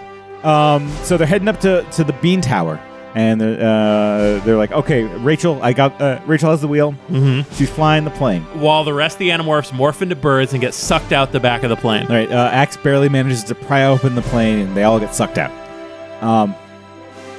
Where were the engines on this goddamn plane? They're very good birds. You don't even know. Actually, you know what's funny? Like, you know how they test planes? Just throwing birds through it. Yeah, no, exactly. Like Really? when they're testing planes, and it was a big problem early on because they overdid it with like their They just throw in too many birds. They're like, yeah, I love tossing birds in the engine. No, they were throwing in frozen turkeys. So it was like these like That's what I was hoping it would be. yeah, no, they were throwing in butterballs, and it was just like these frozen turkeys just like going through the entire plane, like through the cabin, through the back. It's beautiful. So yeah, they might have actually gotten sucked in, but again, they're very good birds. Helpful. Harriers, you wouldn't even believe how much they can avoid jet engines. Anyways, so they're flying towards this tower. Rachel's the only one there. She kind of like puts like I guess like a stick in between the gas. I don't know how planes work. There's a gas pedal. Yeah. Okay. Yeah. So she sticks a stick in the gas pedal and she runs to the back of the door and she jumps out just in time as the plane is exploding. Again, as a teenage girl, she's not a bird. She's like trying to morph, but she's scared. She's like, oh fuck, oh man, oh fuck. Think of this movie of Rachel jumping away from a jet exploding into a tower. Very cool. Rachel's a badass, and I don't think like this book does her credit But this scene is like what Rachel is jumping away from a plane, crashing into a building while it's exploding as herself. and she does all that, and she's following the explosion going in head first. Right, because she has to go into the hole that the plane made. Yeah. It's goddamn. Like, there's some images in this book you just cannot forget. And that one of Rachel going in after a 9/11, ready to fuck shit up into the Yerk pool. Fucking badass. Yeah. And this is a bad Animorphs book. It is. It's a bad Animorphs book, but that is a good scene. Yeah. Like, it's hard for me to hate this book because of it. It really is. The follow-up is, I have a hard time turning into a bird, but I do, and I don't die. Yeah. I mean, that's it. Like, That's, yeah. the image of her jumping out is way more important. It encapsulates who Rachel is so perfectly, so beautifully, running headfirst into the explosion, not sure if she's going to do it, but fucking doing it. And here's the thing, and I think a lot of people get hung up on this. That's not a leader move. No. As it turns out, leadership sucks. Yeah. Nobody should want to have it. Yeah. And people that do want to have it should be immediately, like, suspicion should be cast upon them. Yes, for sure. No, because, like, you know, like, nobody would want that because the cool shit happens from the Rachels of the world. Like, you get to do cool shit jumping out of the plane, not like, you know, writing down the coordination plan for who jumps out when, right? Because that's Jake's role. Jake's role is like, okay, now you go. I'll technically go out last because I'm the leader or whatever. But, like, no, fucking Rachel, she just, you know, she bounces and looks cool. And in the words of Paul Giamatti, the leader who leads from the rear takes it in the rear. That's right. I love shoot 'em up. And Rachel, she's a shoot 'em up. So She is a shoot 'em up. she's a shoot 'em up. She could kill someone with a carrot, for sure. Oh, Shoot 'em it's up's so good. So here's the thing about shoot 'em up, just real quick. Let's go. The villains, do you remember who the villains in shoot 'em up are? Paul Giamatti. But the real villains, who hired Paul Giamatti? No, I don't. A gun manufacturing company. Okay. The villain is a company that is making and selling guns.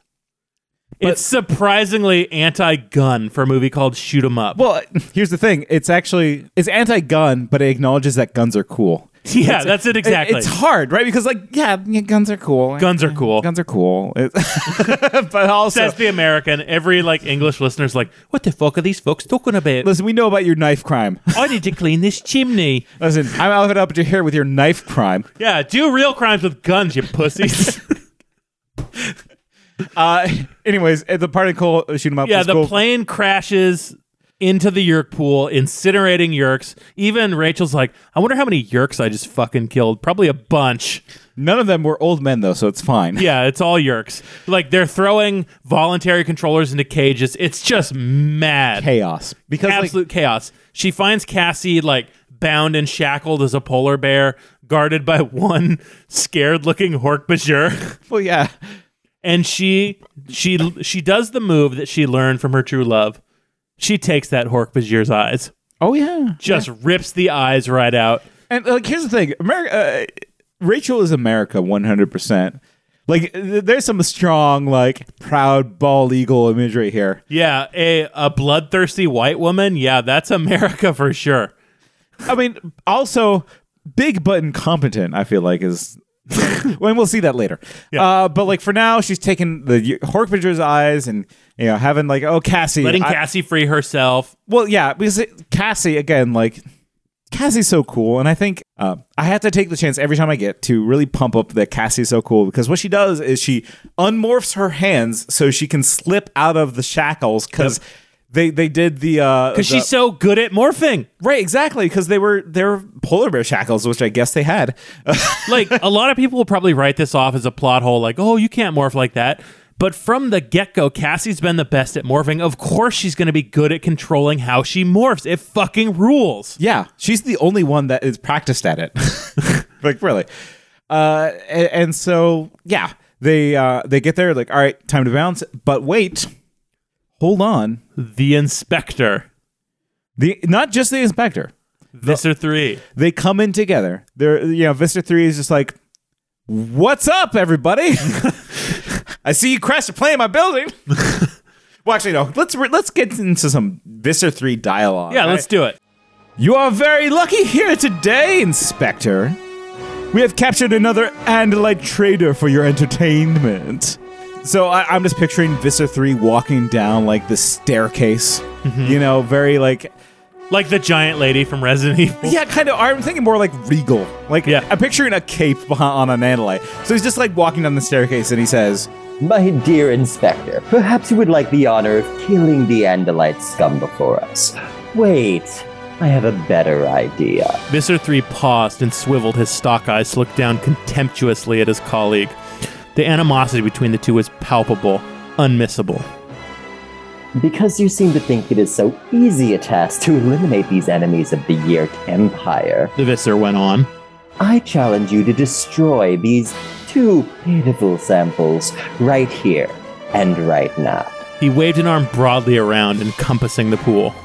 I think it would be an inspiration to our brother Yeerks. To kill the pathetic earth creatures is no challenge for the creature with the speed and skill of a Garotron. We never mentioned that the Garotron's lines have no spaces. Oh my god, I fucking hate it so much. It's so hard to read. like, I get that, yes, you're talking fast, but you can just say he said quickly. Like, you don't need to say, like, you don't need to squish them together so I have to, like, stare at words. It's so impossible. It's like he did an 8-ball and then drank an entire pot of coffee, and that's how he talks. Yeah.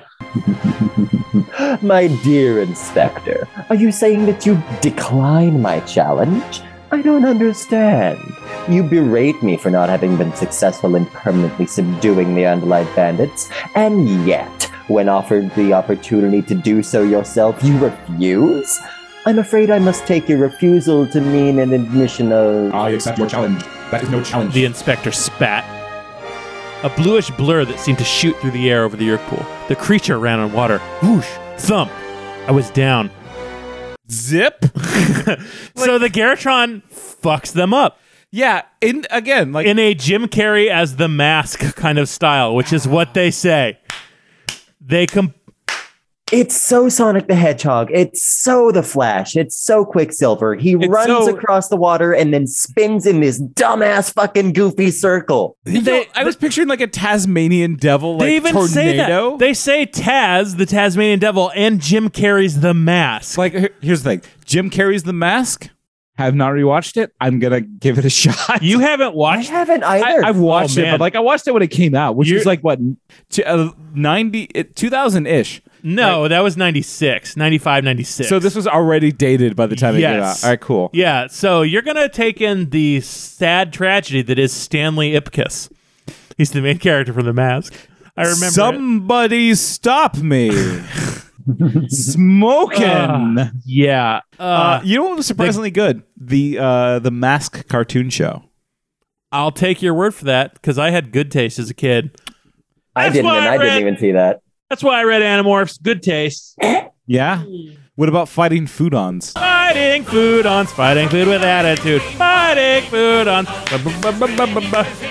What? Somebody's like dying. Someone loved that.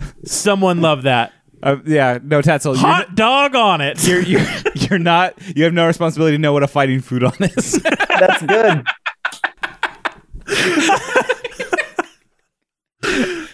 Fighting food with attitude. So fucking stupid. His name was Hot Dog on it. He squirted mustard. He was a big hot dog.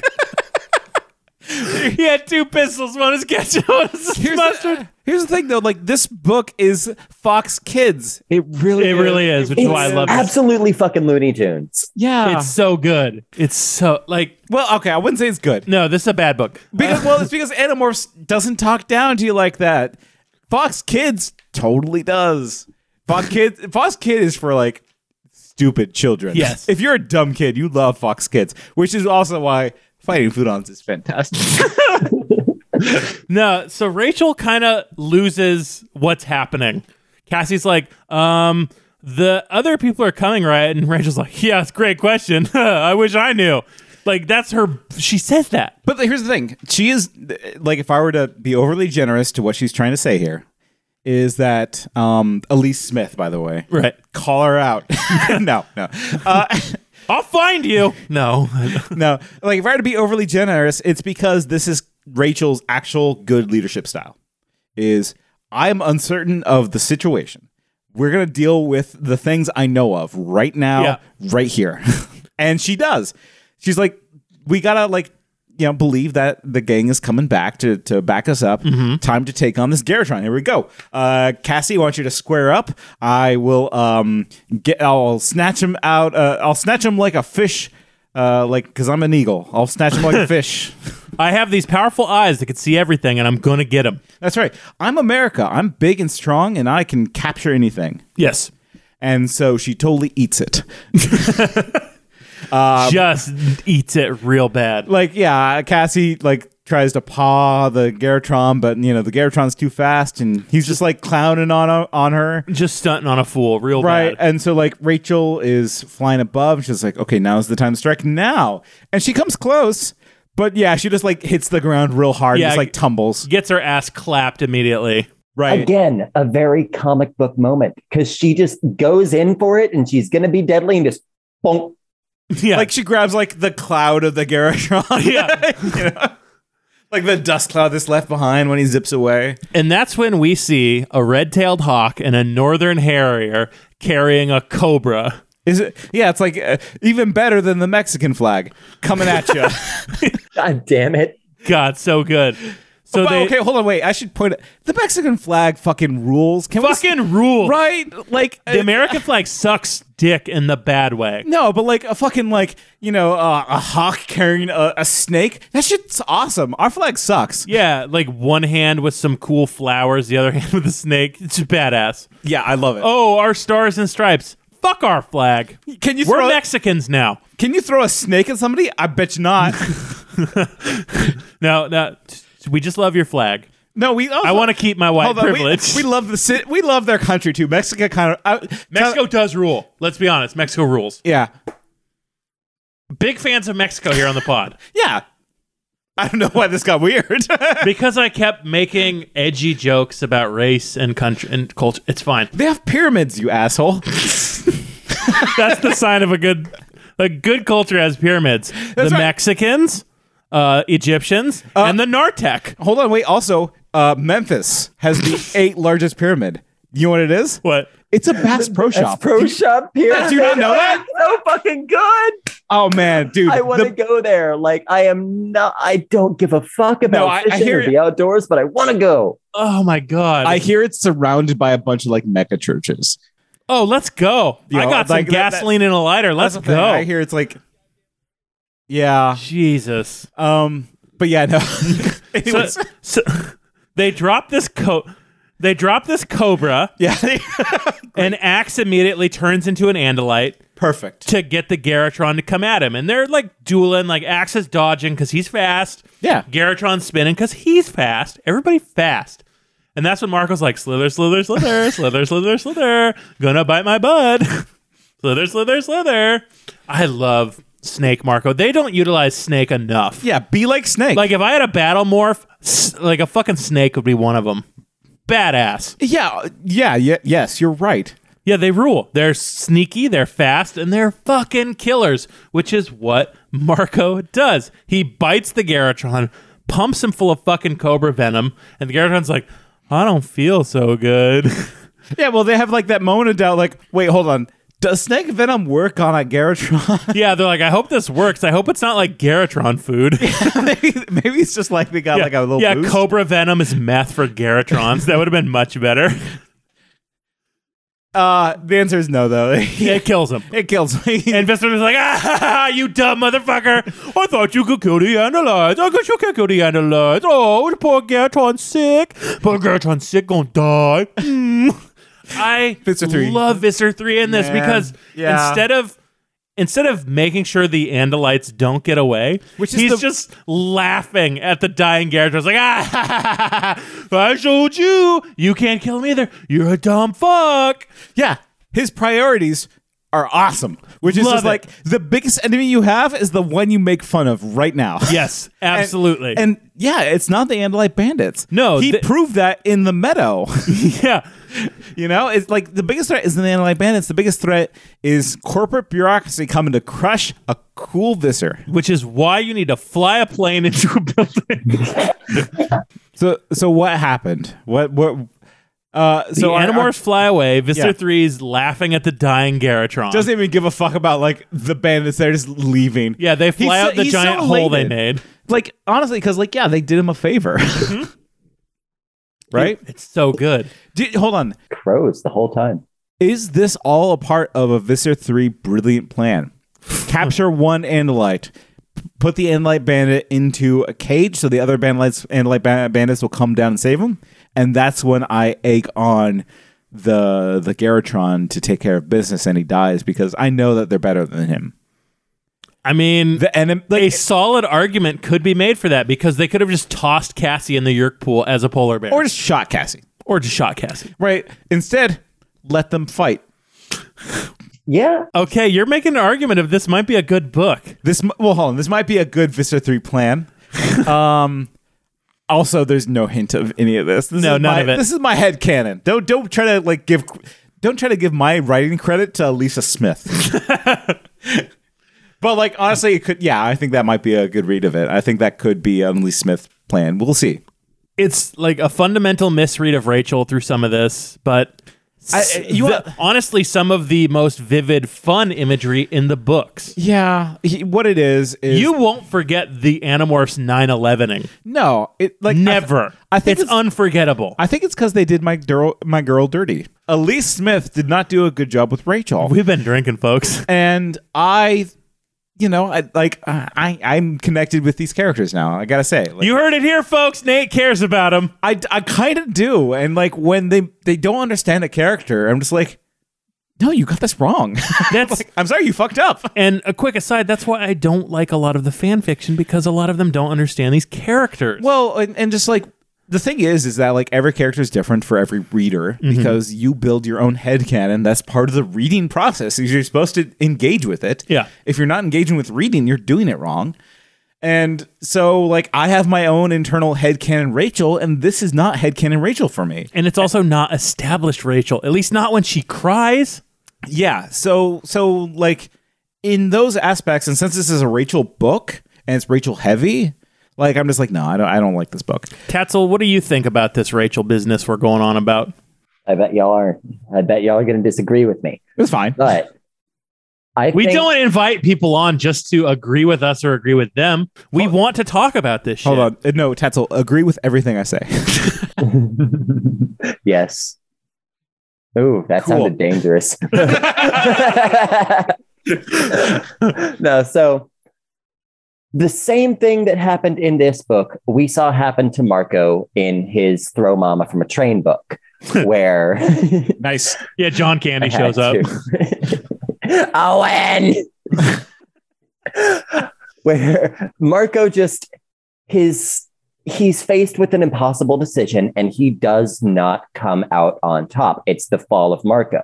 After Rachel's I will question where we questioned, is Marco bipolar? Is Rachel borderline? Is Rachel BPD? Yeah, I would say so. Absolutely. And that's Yeah. what this is. This is her mania. Every time she has a moment of introspection, that violent rage takes over. She goes to her hiding place, which is not hiding, but action. She fell apart here and she is never the same after this book. And she does not learn a goddamn thing. Jake comes home and she's like, oh, don't leave again. Hoo-hoo, let me go fight.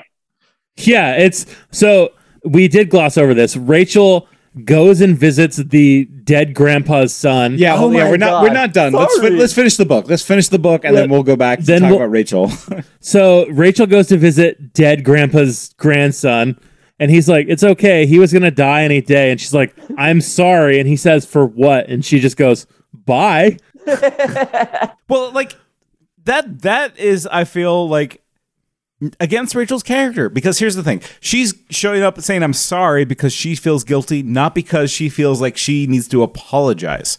She feels bad and she needs to fix it, And this is maybe a way to fix it, but it's not to make this grandkid feel better. And No. she knows it. And the grandkid doesn't feel better. The grandkid's confused. Right.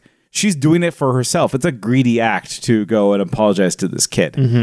And is that part? Yeah, you know what? You know what? That is part of Rachel's character. I think Rachel's character generally is kind of greedy in some cases, and this fits.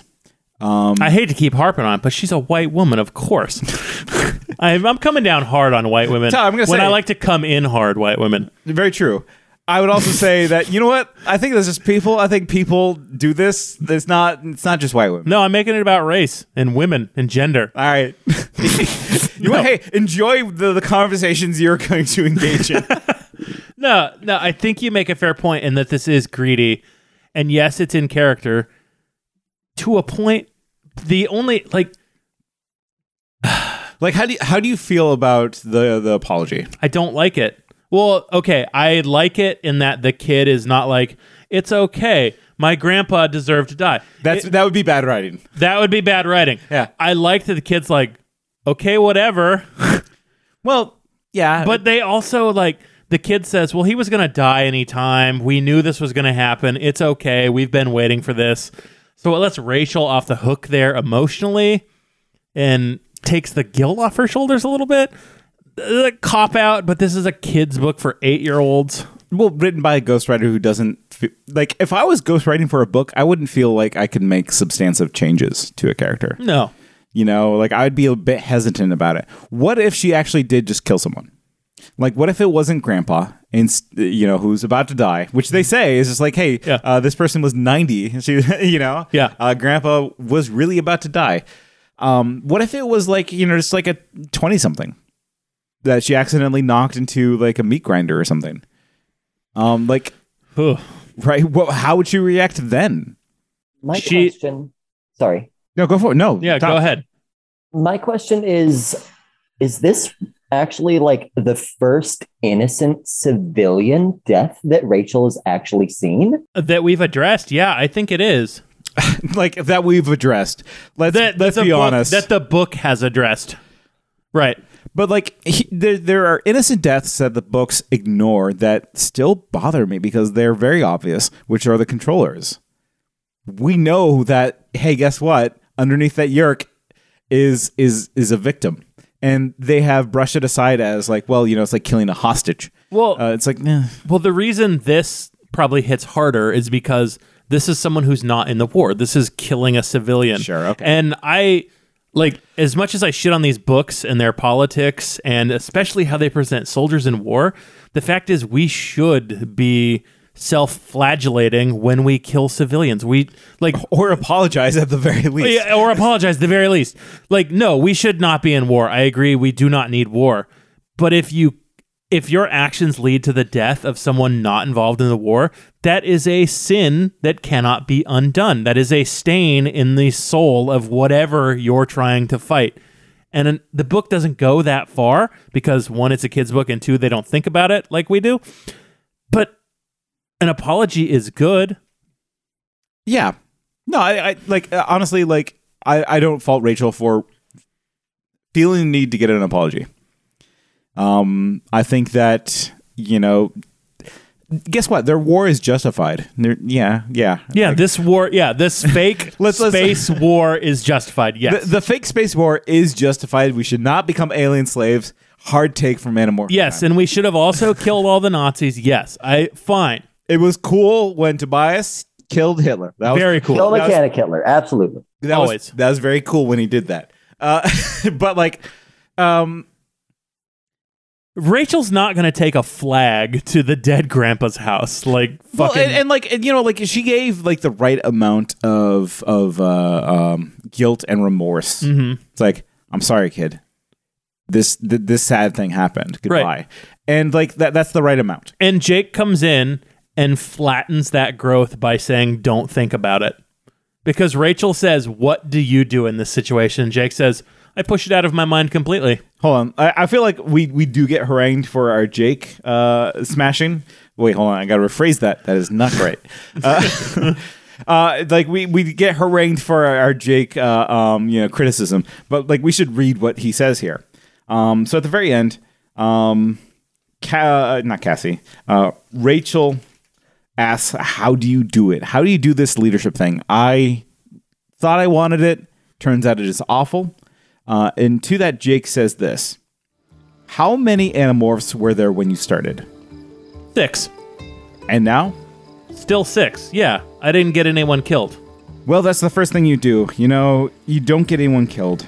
If it makes you feel better, the others think you did a pretty good job. Do they?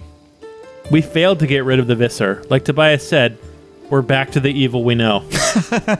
Yeah, well, Rachel, the Visser's pretty hard to get rid of. It doesn't mean we should stop trying. I know. Hey, maybe the Yeerks will reconsider the Garrotrons useful as hosts, at least for combat. I stopped walking. I looked at Jake. How do you do this? How do you make decisions that may get people killed? How do you live with that? It's a war, He said. We do things that we have to because we're forced to do it, right? Someday it'll be all over. Someday the Andalites will come, or the Yeerks will decide we're not worth it. Someday we'll win. Maybe, but how do you make decisions that get your friends hurt, that maybe someday will get us killed? How do you keep it from getting inside your head and just eating away with you? Then I saw something strange on his face. For just a fleeting moment, it was the face of a terrified kid on the edge of tears. It shocked me. I knew what I was seeing. It was my face when I realized the old man had died. My face when I thought I'd lost Cassie forever. But then the mask came down, and he was Jake again. I don't think about it. He lied.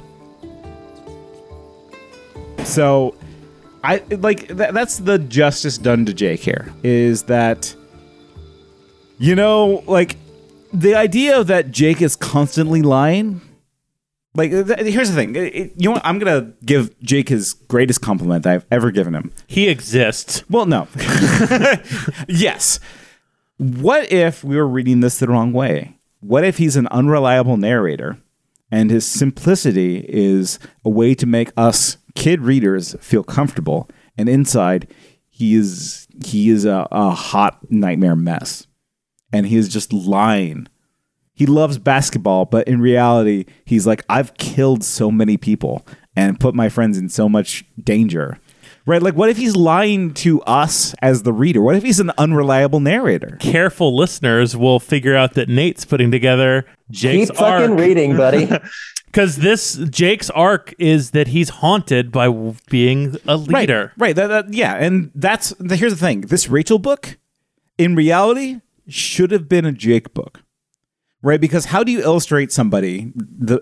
We know enough about these characters now that we kind of know what they think about themselves and how they interact with the others. What happens when they're gone? Right, that's how you tell what Jake is when he's wholly absent. Mm-hmm. Right, it's like, oh shit, Rachel becomes a leader. Right, that's an excellent point. This book is, what if no Jake? This shows us who Jake is, what Jake brings, what he does, and what he carries for these other weirdo kids. That's an excellent point. Right, but the thing is, it's not, because I think that would be a good way to write this book, but this book is written as a Rachel book. Right. As here, we're going to show some Rachel growth, and she realizes she's not a leader. That's kind of boring. That could be summed up. I think she already kind of knew that. Was she really gearing up for leadership this entire time? I think that she, you could maybe make this story work by saying, oh, she was feeling insecure about X, Y, or Z in her role of the Animorphs, or she was only seen as a bruiser. Right. Okay, so you're only seen as bruiser. The best way to kind of clear that up is no, I'm smart. I can become the leader.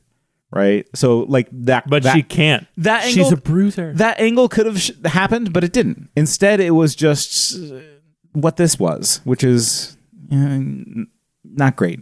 I mean, I feel like the Rachel that we saw just wasn't the Rachel that we know. Tatzel, where are you at on this? I'm going to have to run through the rest of it again, the rest of the series again, but I still think this was a big turning point for Rachel, because she had her shot at trying to be the leader. She had the same tools and resources Jake has had the entire time, just without the not on the front lines perspective that Jake had. She really could have grown and developed, and she didn't. she kind of backslid back into that barbarian mentality, and that just gets her where it gets her in the end. Having Rachel to be the leader here, I think it, like this is how we're coming to understand Jake, is just when he's not the leader. Mm-hmm. And it's also why I think he's a bad character. I think he's a bad character because we can only describe him by his absence. He's like a black hole. You can only see the shit that's around it. When you try to look into it, you don't see anything. And as a sacrifice to make Jake a better character, we've hurt Rachel, and I don't like it. Strong rate of this book, I'd say. Yeah. Tyler, what do you think? What do you think of number 13, The Missing? Or sorry, The Weakness. 37, The Weakness. 37. How'd you get back on 13? Yep. He really liked Jeremy Jason McCall and Burping the Croc. Let me just drink more delicious haunted wine. That was even 12. 13 was Tobias. Oh, yeah, 13 was Tobias. Yeah, that's right. Whatever. Delicious haunted wine. Here's what I think. This book commits two things. One is the best of Animorphs, and two is the absolute sin of Animorphs. And the best of Animorphs is A 9/11? a 9/11. What I was going to say was an unforgettable image that you do not get anywhere else at the cost of completely misreading a strong, powerful character in the way that they did with Rachel in this book. Because Rachel does not break and cry. Rachel does violence, and that's what makes her compelling. That's what makes her story compelling, is that she doesn't have the trappings and the tropes of what a normal teenage girl does. That's how Rachel's always been sold, as she's got the perfect form, the appearance of a teenage girl, but inside that girl is a fire, an unstoppable fury, something that cannot be tamed, something that only destroys. And to make that character cry is a misreading of who Rachel is, because Rachel does not cry. Rachel erupts. And it's weak writing. It's weak. Does Rachel doubt? Yeah, she doubts in her moments, and in those moments she'll turn to Tobias and he'll say, "No, you're fine." And she's like, "I am fine." Or in her moments of doubt, she knuckles down and keeps burning and fighting. The answer is always the same. Yeah. It's not crying. Yeah, no, it's not. This ghostwriter did not understand Rachel. There's one cry. I honestly, because I'm a bad listener. I love this book, though. Don't get me wrong. I love it. It's the 9/11 book. I love it. Here's the thing. I'm a bad listener. And what I'll say is, when I thought that you said that there's a crime in this book, what I thought you were going to say is that it talked down to the reader. Well, it does do that. The thing that I kind of love about Animorphs is that they're kids' books, yes, but they do not talk down to kids. Right. When I talk about these books and I say they're for 8-year-olds, because these books are written for ages 8 to 12, I'm always thinking an 8-year-old can read this. The thing is, they're written for humans. Yeah. I think a lot of kids' books and just people interacting with children in general is that they don't treat them as human beings sometimes. Right. They treat them as just dogs. Right. No, it's really if you see a bad parent or a bad teacher or caretaker or whatever, they're always treating their kids like dogs. Come, heel. Don't do this, don't do that. They put kids on leashes. Yeah, totally. Whatever. I'm not a parent. Maybe there's a justified reason to put a kid on a leash. Maybe you're a goddamn monster. But Animorphs treats kids as human beings, but in this book in particular, it always felt you were being told what to feel. Yeah, that Oedipus chapter about hubris. Yeah. Nate, you watched me read that chapter and you saw how angry I got. Yeah, because that's so fucking heavy-handed. It's not what Animorphs does. It does not lecture you. Yeah, exactly. It's not here to tell you how to feel or think about a situation. It's here to present a horrific situation and for you to digest that. And this book didn't do that. It kind of said I'm Rachel and I feel insecure about leadership. I think I'm going to have a good cry. I talk about my emotions instead of acting. Yeah. Right? It shouldn't be I feel insecure about leadership. It should be I thought about what Marco said and punched a mirror. Right. It didn't trust the reader. And that's, but you know what? Somebody here did like the book. Tassel, you like this book. And Tyler, so we'll call him. I like the book too. Tyler liked the book too. I'm the only one that didn't like it. I'm sorry. I can even have a thought. It's a fucking stretch, but I have a thought to defend the crying. Let's go. Who the fuck was she crying for?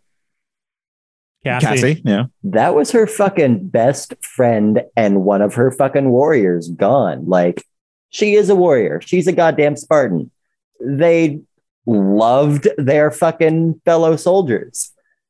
It almost makes sense for her to shed a few tears over Cassie, but the entire falling apart and trying to crumble and quit, like, no, that is absolutely unbelievable. The only time she has done that is if it's specifically to bullshit somebody that's spying on them.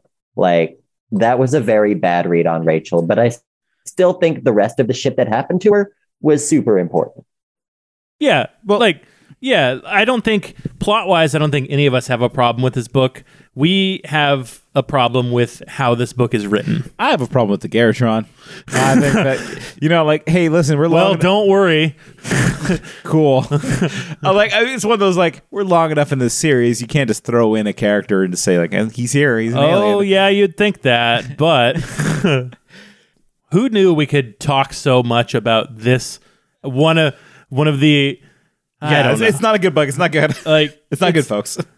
Rachel is the most compelling character to me. I have so goddamn many thoughts about her. I could just ramble forever. I'm sorry. I can bring a lot to any Rachel book. Totally. But my problem with this book, though, is that even the subtitle does not pass the Bechdel test. Because Jake's not around. Who's going to take his place? It's a question about... Like, hey, we're here to talk about Rachel? No, we're really here to talk about Jake. Ugh. His leadership is gone. Now what? Where's Jake?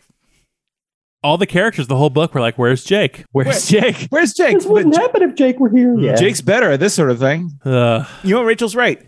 Shut the fuck up about Jake.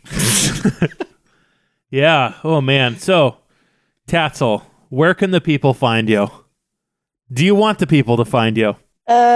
If you want to see me scream about how fucking depressed I get or how hungry I am or about my cats, you can find me on Twitter at ATXHellcat. I have the same name everywhere. Other than that, I have no life, so I can't be found otherwise. You are the Batman. You cannot be found. Mm-hmm. Oh, that reminds me. We were talking about the Riddler with all of his riddles, but the answers being pussy. Never mind. Nate and I workshop bits together. That's it. We'll never do them. Like Gay Venom. That one is too good. I wanted to fuck my ass, Eddie. No, it's fine. Follow Hellcat here. Follow our bud, our pal, Tatzel. That's it. Let's move on. Let's end this. Yeah. What's a good cheetah thing to end on? Let's drink some blood. Let's drink some blood. Let's drink some blood. Let's drink some blood. Let's drink some blood. Let's drink some blood. Let's drink some blood. Let's drink some blood. Let's drink some blood. Everybody knows shit's fucked. Everybody knows shit's fucked. Everybody knows shit's fucked. Everybody knows shit's fucked. There's no explanation for the third building falling, toppling, extinct. We sing about what we are as a race. We don't face the fact the government fucks us in the ass.